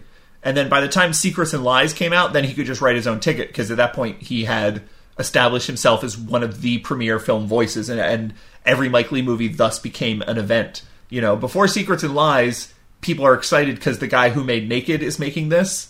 And there are certain people who are, clued in since High Hopes internationally. And there's certainly, in England, there are people who have followed his career, the whole way through, and who always knew he was this great. But in terms of, an international audience, once he made Secrets and Lies and that won the Palme d'Or and got nominated for all kinds of Oscars, he kind of... And again... There's limits. He wanted to make Topsy Turvy even longer than it is, and the studio was like, please have mercy. We can't release a 4-hour fucking movie about Gilbert and Sullivan. So I'm not saying he never has to compromise for the market, but it is interesting that he has been so relatively untouched by the realities of an industry that just sort of crushes most everyone else. Yeah. And class, it's something it's interesting. I'm watching this. I watched a couple other British movies. I think in England, as Americans, the movies can seem more political because it feels to me, and obviously I've never lived there. This is not necessarily out of any kind of firsthand experience. It feels like people are more upfront. It feels like in America, people are afraid to talk about politics because it's impolite. It's almost like you would be talking about your sex life. I would never my sister got me a tablet so I could have family video chats, which I'm not necessarily excited about because it's there's a lot of things that I just can't say to my family because of who they are politically. And frankly, all the feelings I ever have about Corona, which is obviously what everyone wants to talk about, the only thoughts I have are political. The only thoughts I have are, oh, for sure, well, this is exposing A, B, C, D, and E, and doesn't this make it so clear to you? Isn't it so abundantly obvious? When they're having conversations, they're well, what's the solution? And I just want to fucking scream, for-profit healthcare is a fucking crime. I can't do it because there's something in me that says, hey, that's impolite. You don't want to make things awkward. You don't want to rock the boat. Just bite your lip and don't say anything. And I feel like in England, people talk about class in a more realistic way. In America, a common phrase is that the lower class thinks of themselves as temporarily embarrassed millionaires. Everyone thinks their ticket will come in any moment now. That whole fucking bootstraps American dream mentality is so toxic and so pervasive that that regularly people in the lower classes are voting against their self-interest because they don't see themselves as lower class. But it's interesting too because in Mike Leigh movies you commonly have people who I mean it doesn't it's not like this idea that we as Americans have in our culture where it's I started with nothing and now I'm a millionaire, but it's definitely people who are upwardly mobile just through their own profession. Sure.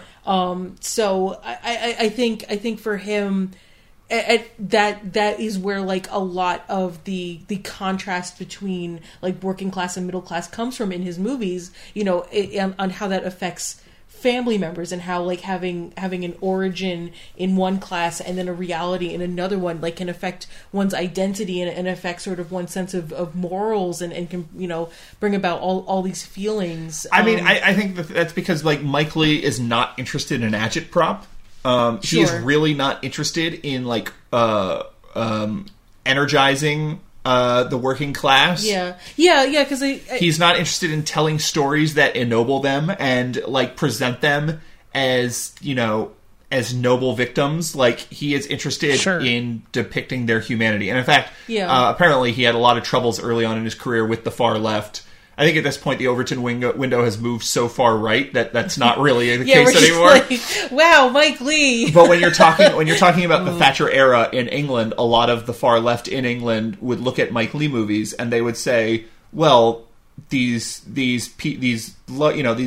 working class people you're depicting, they're just bums. They just don't do anything. They're not, they complain. They're nasty to each other. Like, you're not ennobling them." And obviously, that's like Mike Lee's just not interested in playing that game. I wonder about in something like in Naked, where he's fleeing from Manchester to a different part of London, and just is there an implicit commentary on just I think he outright again resents people who do have their place in life and are financially stable, or at least Johnny they in work a Naked job. does. Yeah.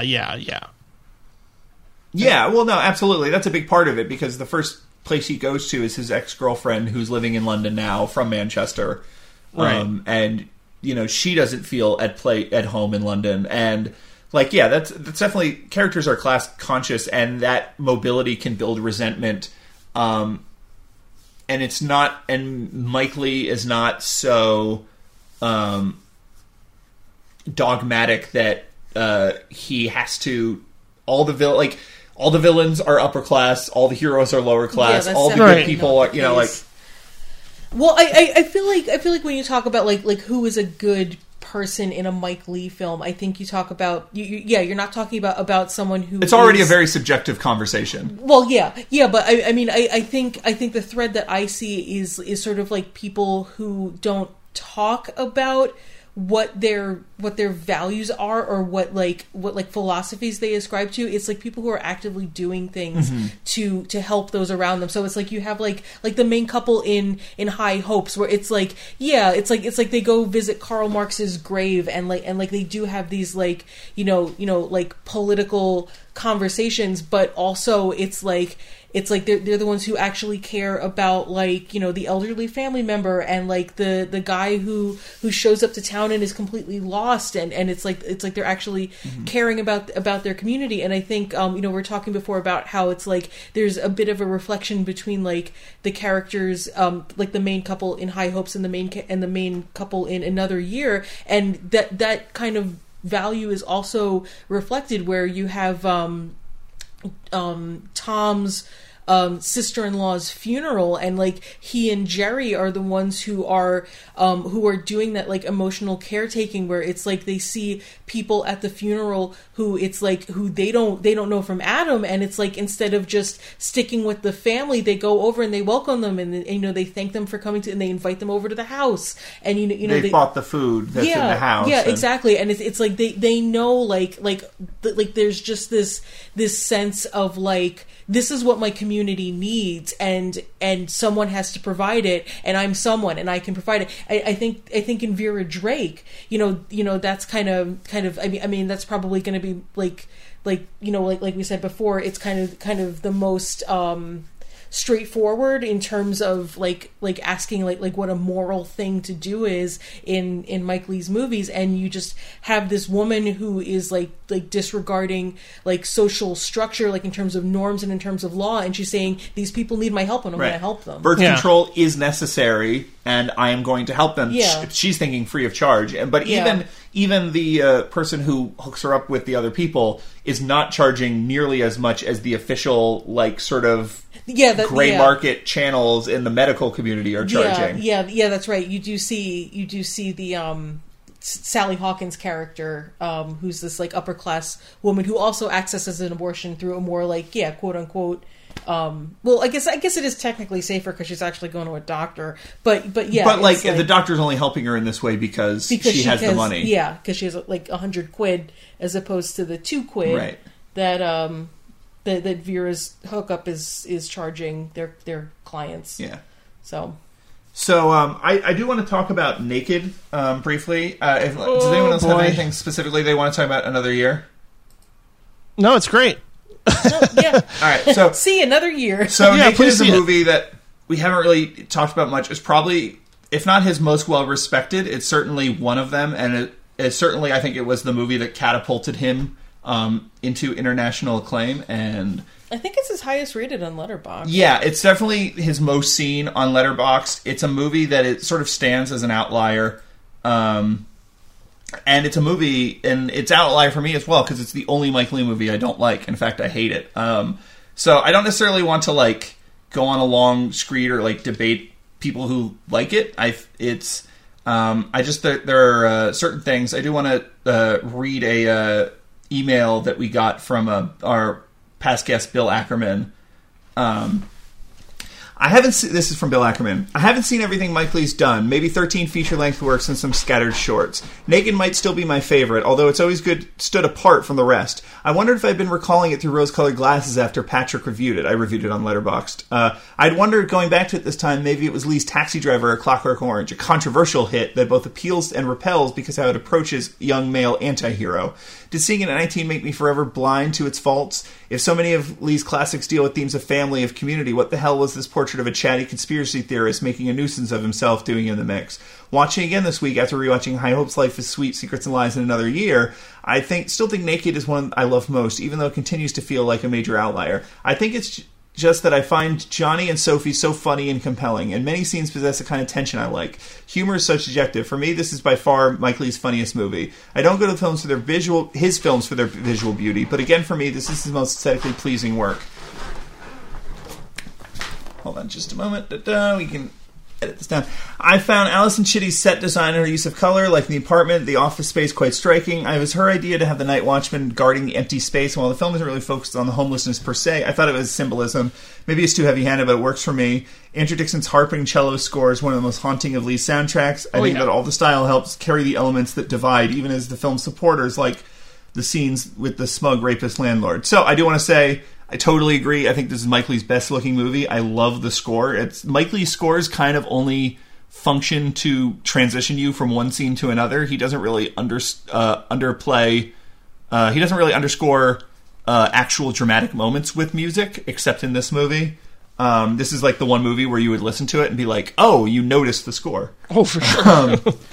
The set design is great. I think the whole sequence with the Night Watchman is really good, and it's the only sequence in the movie I think is really good. That's my favorite moment in the entire film, for sure. Yeah, absolutely. It's you know, and again, total Jim nip, because, like, to me, those kinds of conversations are the kind that you would hear in something like Waking Life or Slacker. You know, the interactions he has with the doorman are very, very existential.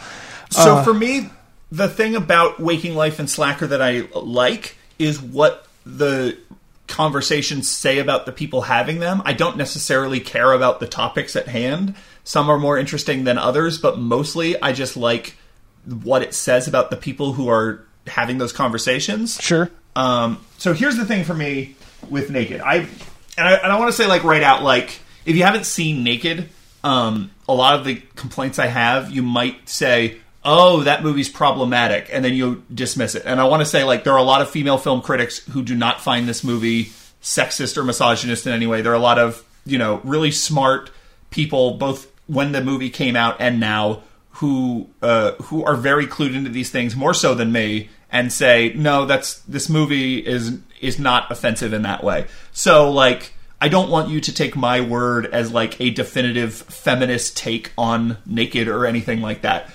So for me, the thing about Naked is Mike Leigh's thing falls apart if you can't buy it. If it doesn't feel real, then it doesn't feel like anything.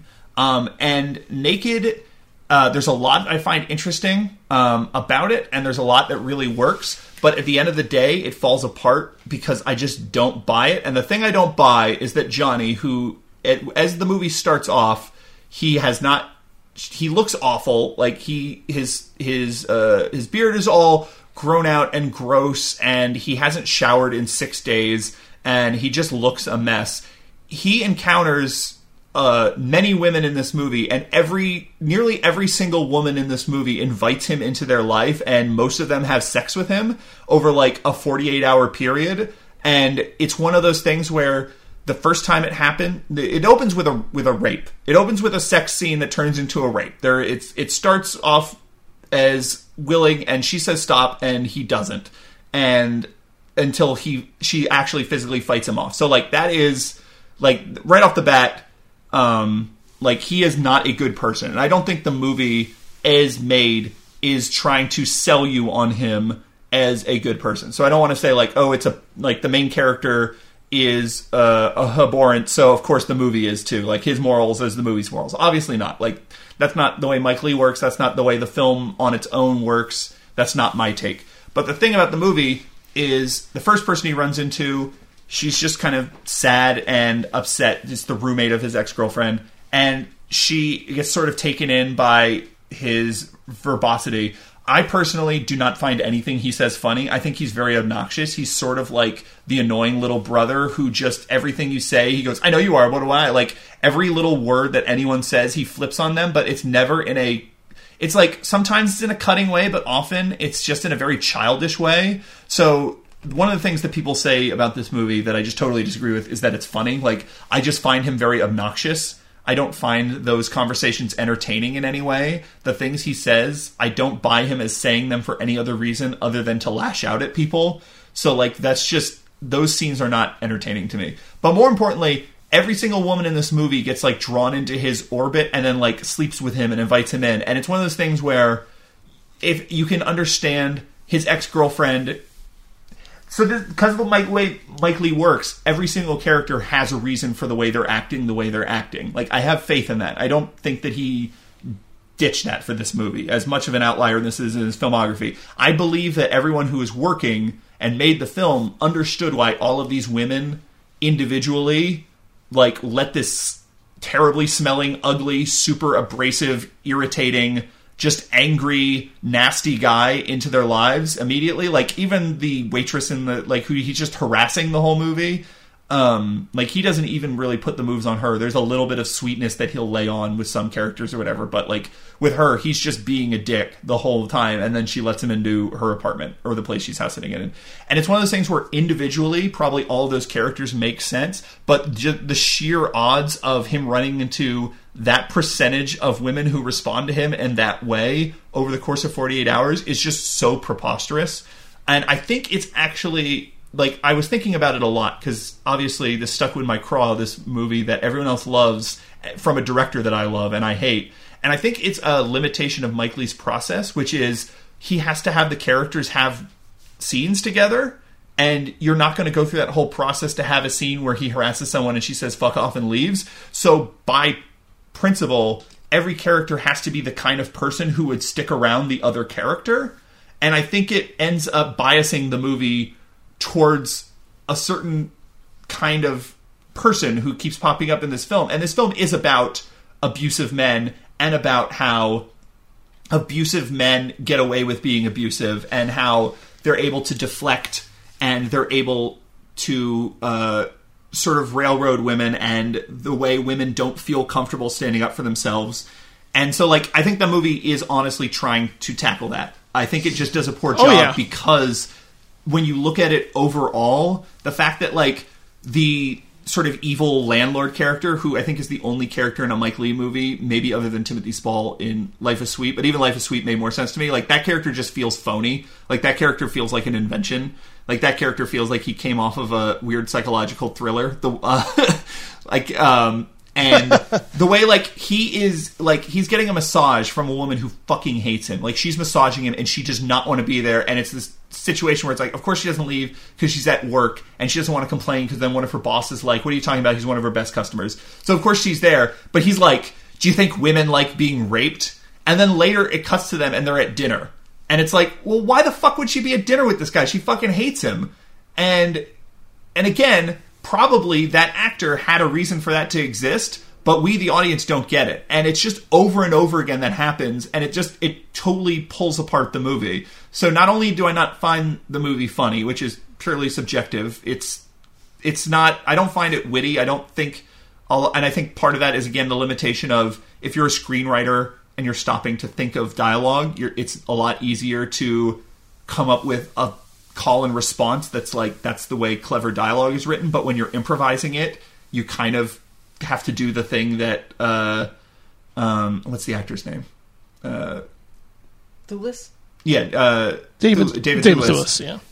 You have to kind of do the thing David Thewlis does, where he's just it's just really feeble wordplay, but he just puts some stank on it, but it's not actually getting to the heart of anything. Occasionally that happens, but a lot of what he says is just look at this pack of descending pachyderms. He's just using the big word for a thing.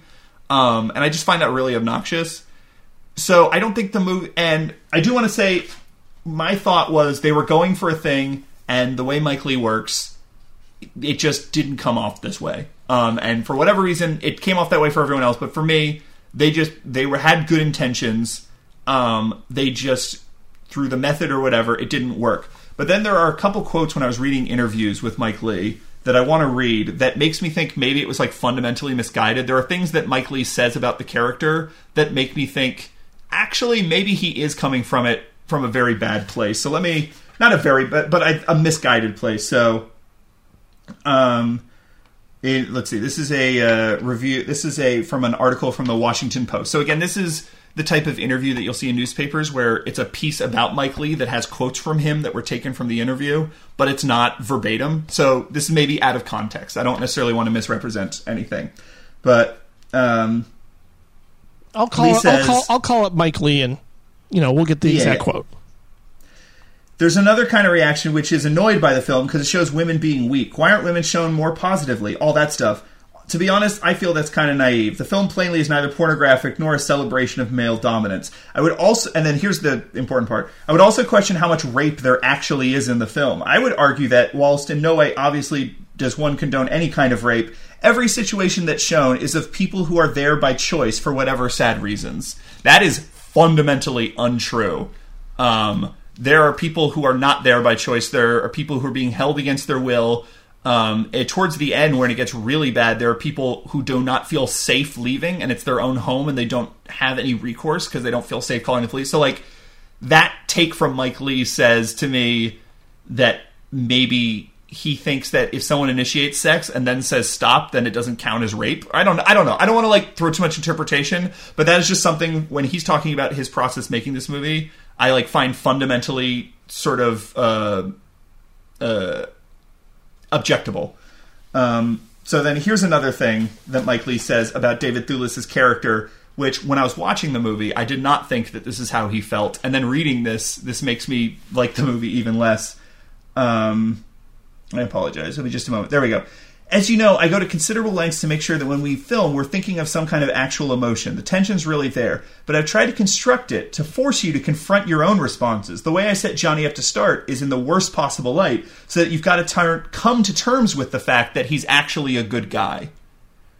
So if Mike Leigh believes that Johnny is actually a good guy, then no, dude, you are so fucking far off. And if that's the position of the movie, that makes me want to revisit it even less kindly.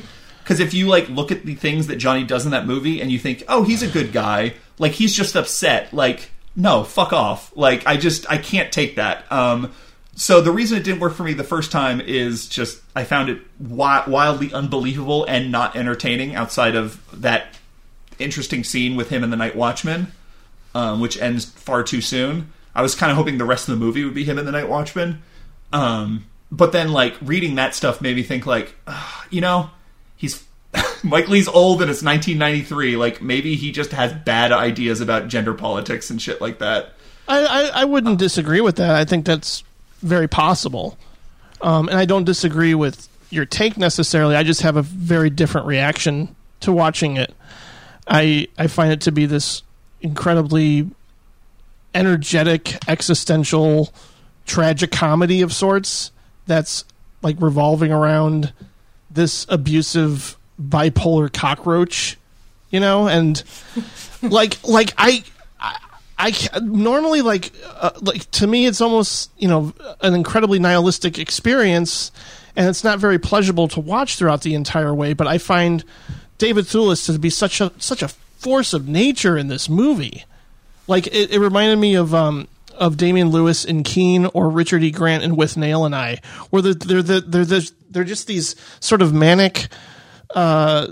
No, I wouldn't say sociopaths, but they're clearly okay. Well, definitely, I think Johnny is. Yeah, I'd say the other one's not so much, but Johnny is definitely a sociopath. But I just mean like they are all struggling with some sort of mental illness that they're not addressing. You know, to me, like the whole thing with the Night Watchman, a lot of it is indicative of schizophrenia. It's like the word salad, the way he's trying to make all these connections. I've heard these conversations come out of people that I've interacted with that are undiagnosed. And to me, this is like, a Homer-like odyssey of this, self-destructive character. It's to where it's like, I'm not looking for the reality that I normally would in I don't know why you end the movie. I don't know why you end the movie that way, though. If that's the kind of character you're telling a story about, I think he's just meant to go on. I'd you think maybe he, because I actually buy the fact that a woman found him charming at one point because she did stay with him for a year. Yeah. Yeah, absolutely. I mean, you can see how there are all sorts of people who are in abusive relationships who find themselves there for whatever reason. It's not that any individual person could be there. It's that such a high percentage of all the women in this movie are that then it becomes sort of a different thing. Yeah. No, I can understand that.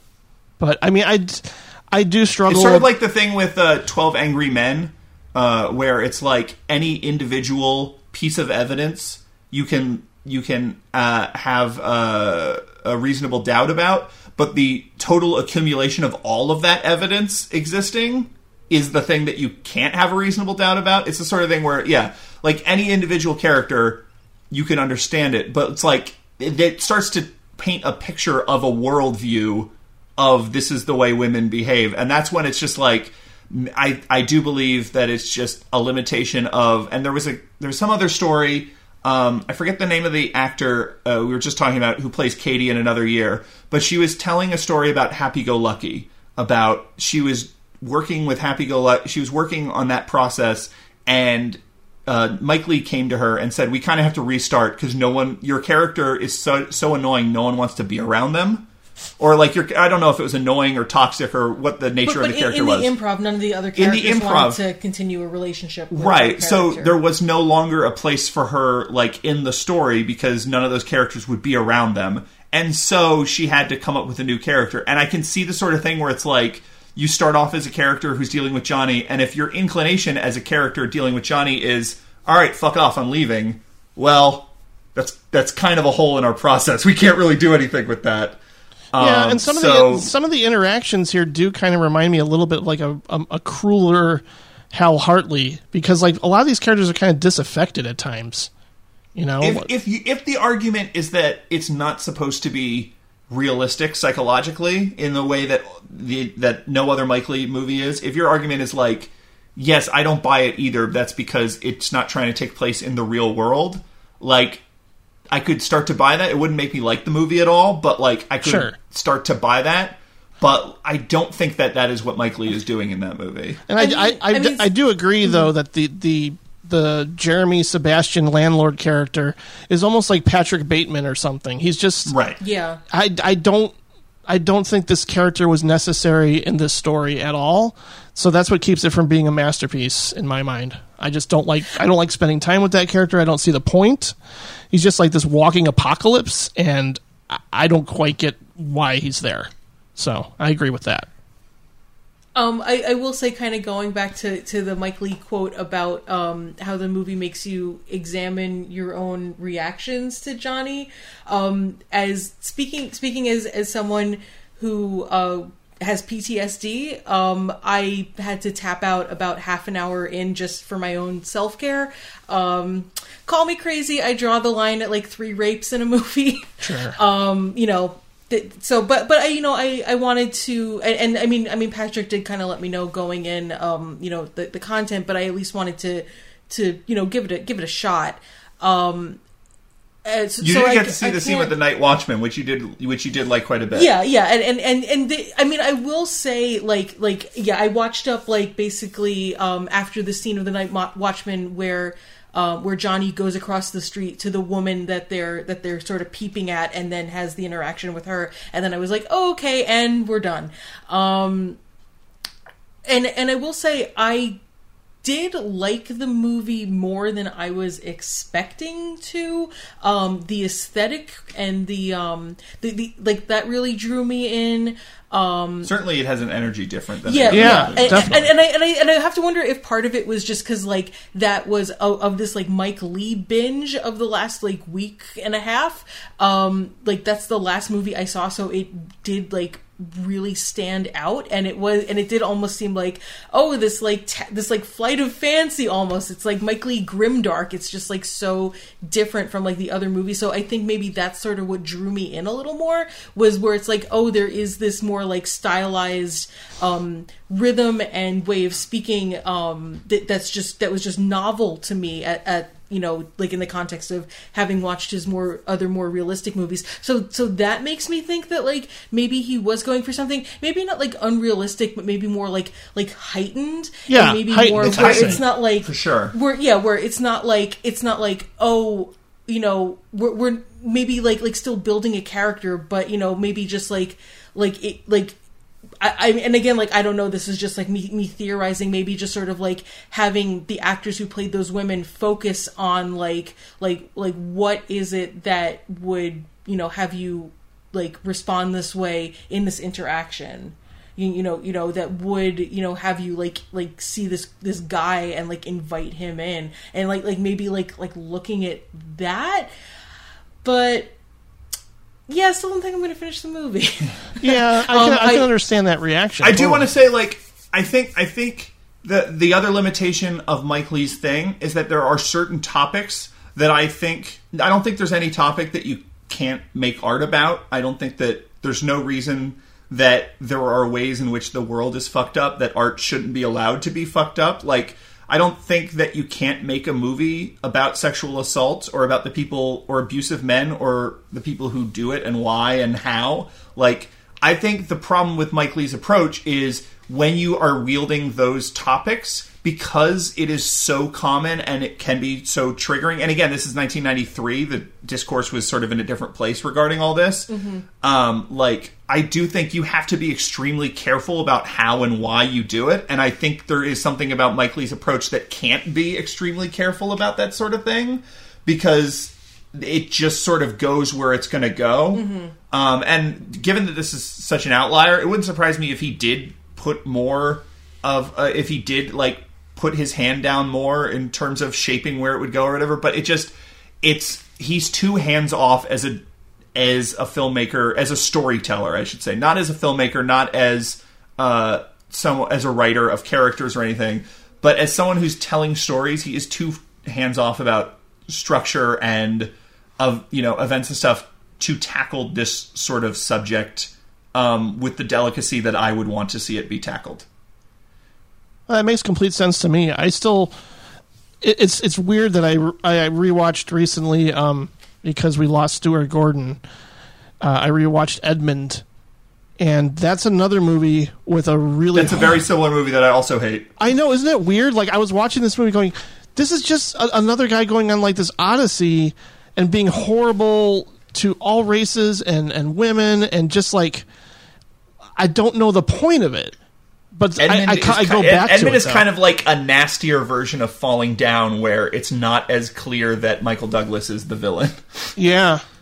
Yeah, no, that's for sure. I was thinking when I watched Naked, I was like, oh, this is where the softies come from. This is Uncut Gems. This is Good Times. The thing about those movies is I think they're extremely funny. So this is probably just a different, again, humor. You have to admit at least that David Thewlis is pretty incredible. Right? I'm not a person who views a technical challenge such as his sort of hypermotor mouth dialogue.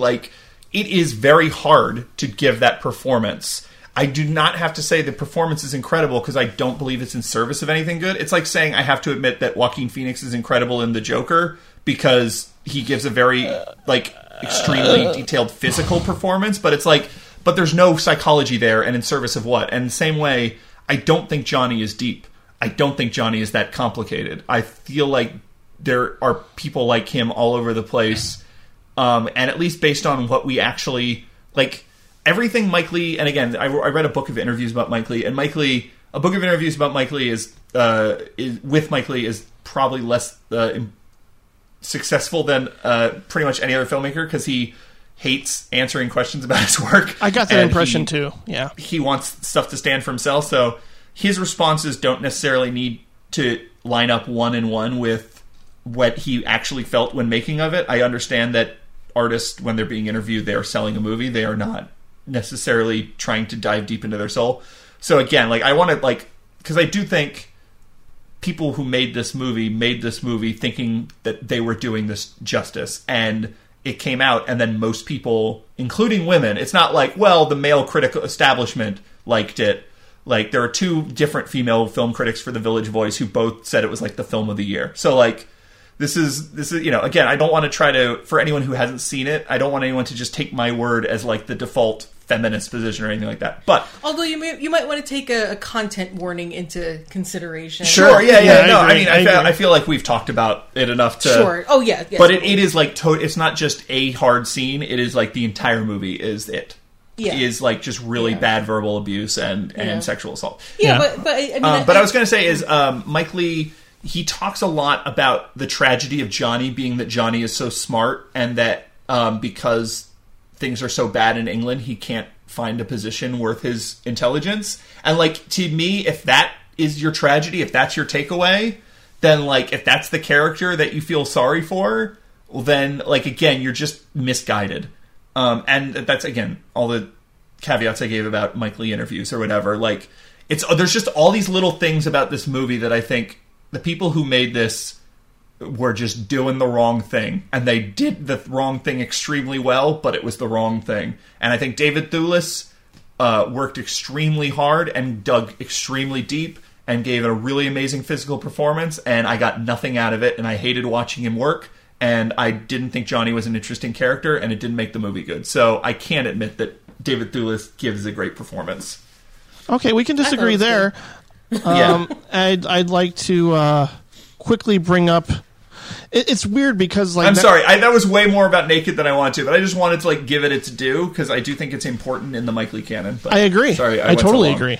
And one that sort of has gotten buried, I would say, is All or Nothing, and that's not to be confused with the straight-to-video sequel Bring It On, All or Nothing. Are you sure? I mean, Prime brings up the Bring It On sequel first. Oh my God! Maybe now I want to see a Mike Leigh Bring It On movie. I think Mike Leigh is definitely one of those directors who has such a unique voice. You can just, like, sort of extrapolate, like, what would Mike Leigh's Jurassic Park look like? What would Mike Leigh's cheerleader movie look like? And, like, every time it's in, like, this really narrow London row house. Well, I responded to this one.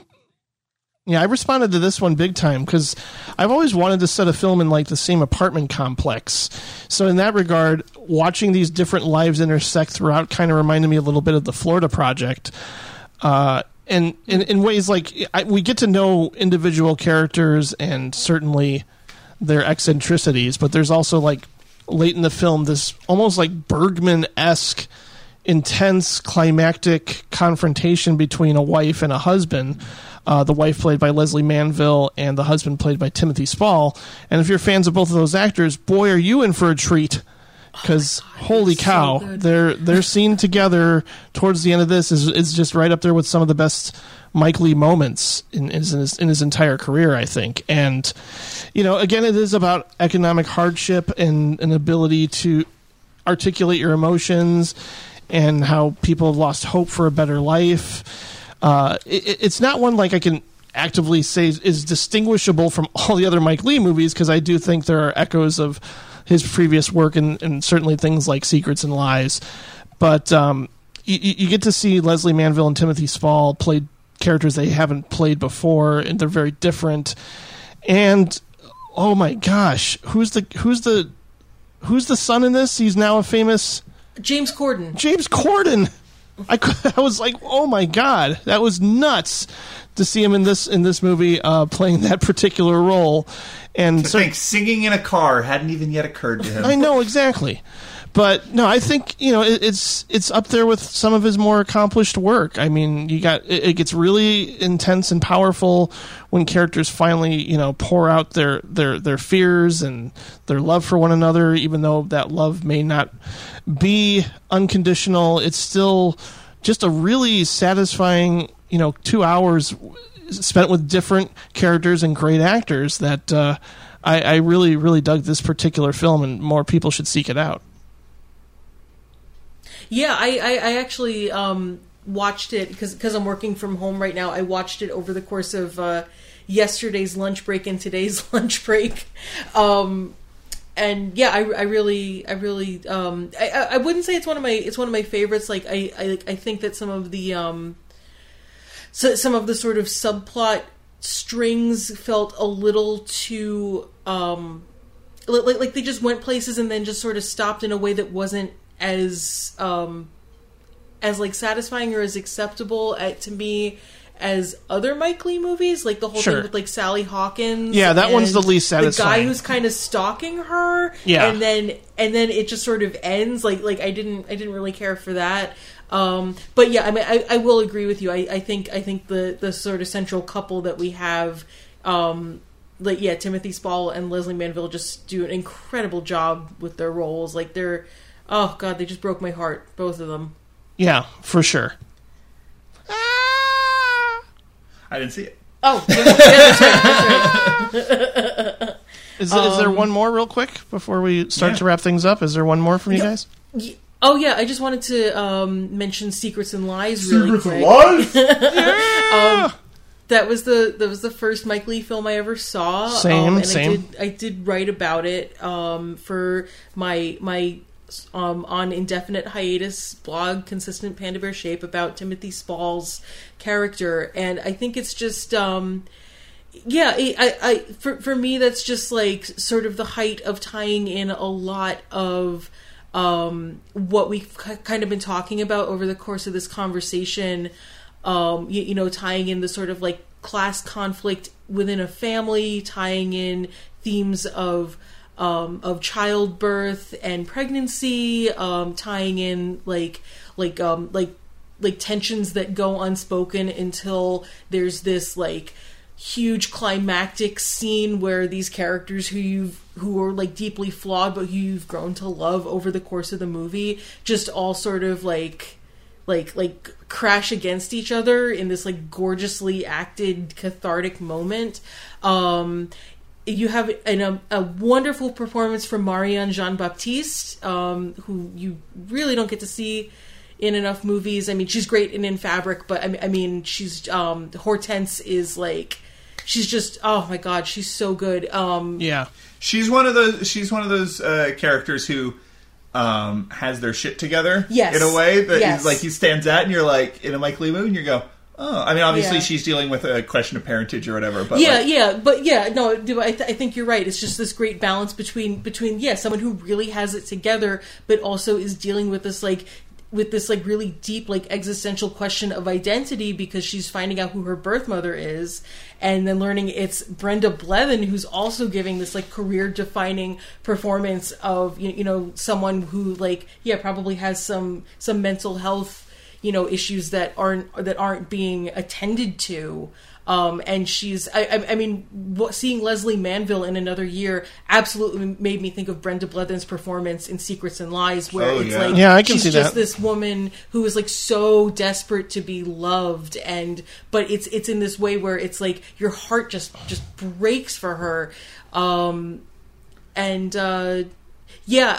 again, just sort of like tying in profession as a way of highlighting sort of the movie's theme. And you have Timothy Spall as this portrait photographer, And you kind of see, I mean, and you also kind of see that a bit in All or Nothing, where he plays a taxi cab driver, right? And you kind of get these momentary flashes of like his patrons in both of those movies, and seeing how he comes to life and like his form of emotional labor as this photographer in Secrets and Lies, and these like beautiful little moments, and just kind of thinking about like how photographs really tie in with like identity and personhood and like putting yourself forward. Like, I mean, I just think of like my experiences with getting headshots done, and how it's like you're trying to put all of yourself into one image, and how that ties into like the other character, like especially Hortense, and her sort of struggles with identity and how that's changing, and also with Timothy Spall, and I forget the actress who plays his wife because she's really good too. But like them trying to accept that they can't have children. Secrets and Lies. It won the Palme d'Or. Like I don't need to sell you on it. It's unfortunately, you kind of do, because it's very underseen because it's hard to find. I don't understand it at all. It was nominated for Best Picture. I know. It's just probably one of those rights things where some company wants too much money and some other company not in a position to re-release it, or it's just probably one of those things. A little bird told me it might be getting Criterion release soon, so that would be lovely. Well, another little bird found it on eBay with Japanese subtitles. I sure did. I sure did buy a bootleg from Korea with Japanese subtitles hard-coded on there. I saw this movie with my best bird at a movie theater. It was the Piper's Alley. Do you remember that theater, Patrick? Was the bird a piper? No. The Piper's Alley was the theater that was right by Second City. And it wasn't the greatest theater in the world. I may have seen Devils and Rejects there. And Rejects. That's the Mike Lee Rob Zombie movie. That's the next one I want to see. Well, nice callback to both of our first two episodes. Very good. Devils and Rejects. No, I think I might have seen Devils and Rejects. No, I saw this with my best bird, and I don't know why I keep saying that. But we saw Swingers and Secrets and Lies back to back. And, oh, wow. Yeah, two completely different movies. And I just remember him going, this is nothing like the last movie we saw. And he was just not into it. He was just not into it at all, because I think he wanted a lot more goofy, Kevin Smith-like comedy antics, and you didn't get that in Secrets and Lies. I sure did. Really. I wound up loving this movie and was, along with Fargo, sort of championing both of those around award season. Someone asked me where they should start with Mike Lee, and I wanted to tell them Secrets and Lies, but unfortunately that would be kind of cruel, so I went with Life is Sweet. But yeah, that's what I'd say. When I was thinking about the movies and I was watching them, sometimes I think about would I recommend this to my parents? And that means, would I recommend this to someone who isn't particularly interested in art but might enjoy a nice story about adults? And I find like Secrets and Lies in another year I would recommend. Life is Sweet, probably not. Topsy-Turvy, no, too long. but like Secrets and Lies is actually a pretty good introductory Mike Lee movie if you're listening and want to get into it and don't mind ordering bootlegs from Korea off of eBay. Yeah, well. Yeah, well, to wrap things up, I really feel that Mike Lee has become one of my favorite directors, because I've either really liked or loved everything I've seen, and there's still a lot more to explore, including that BBC box set I told you about. And sure. I just think his films are involving, intelligent, compassionate, and they can break your heart and make you cringe. So I think it just gets, you feel more in touch with flawed humanity in a way that just, I think, speaks to me personally. And as a fan of great acting, you can't go wrong throughout pretty much every performance in all of his movies. So yeah, there's a reason he stuck with the process. It works. Yeah. Exactly. What would be our top three? Regina, what are your top three? Oh God, come back to me. It's like ordering at a restaurant. Right. So for me, it's number 3 is Secrets and Lies, number 2 is Another Year, and number 1 is Life is Sweet. Okay. For me, number 3, Naked. Number 2, Life is Sweet, and number 1, Another Year. Oh shit! I forgot that this was part of the podcast. And remember, if you say the It's wrong binding. ones, you blow up. Oh no! In no particular order, I'm gonna say Secrets and Lies, Topsy Turvy, and I think I came around to Happy Go Lucky. Order. No, I didn't. Happy Go Lucky's interesting. We didn't really talk much about Happy Go Lucky. No, we didn't. But I don't know. I was just like sitting here thinking about it, and I'm like, you Yeah. know what? Happy Go Lucky. Happy Go Lucky's a fascinating movie. It is. Yeah, I like yeah. thinking about Sally Hawkins. I think she's fantastic. Oh, yeah, she is. She's really good. She's great.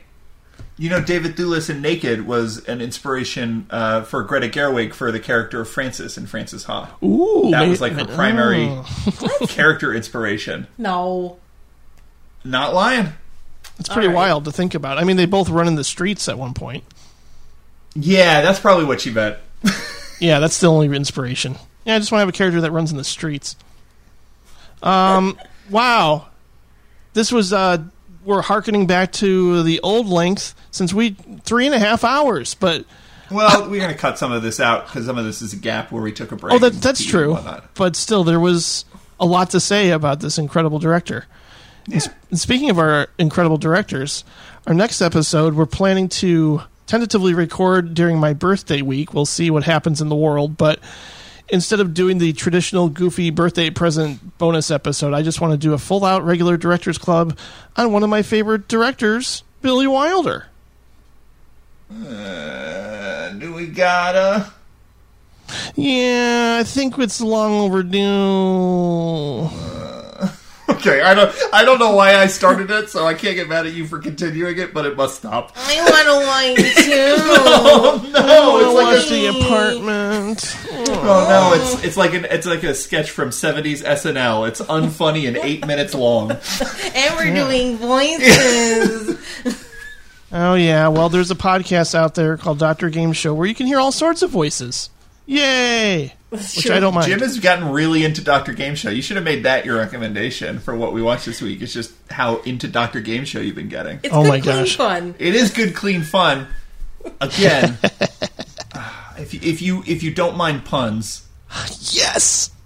Yes, it's so good. I don't know. It's like every once in a while, like every 10 years, there's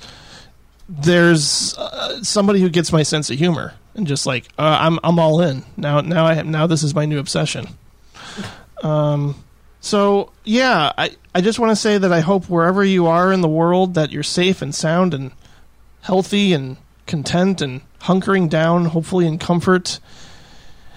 And if you're not, I hope you can find a place to call home until all this blows over. Our thoughts and well wishes are with you and anyone dealing with this ridiculous virus, easily the worst virus of the decade so far. yeah, no, I'm sorry, I had to think about it. You're right. This is the worst virus of the decade. Yeah, we'll definitely do a bonus episode on our top 10 viruses. My number one is Cyrus the Virus from Con Air. Oh, good. Yeah, good John one. Malkovich is so dreamy. I like the movie Virus with Jamie Lee Curtis. Yeah, that's a good virus. Hey Jim, where can people find you, Jim? Oh, I don't know. I'm somewhere. I'm at directorsclubpodcast.com and at Letterboxd and Twitter.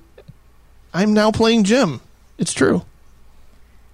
Cool. You can find me just on the streets yelling at Scotsmen. Yeah, you're just yelling Maggie over and over again. Yeah. No, I'm you're on on. Letterboxd. You're on Letterboxd, and you also And I'm doing Tracks of the Damned. You should listen to Tracks of the Damned.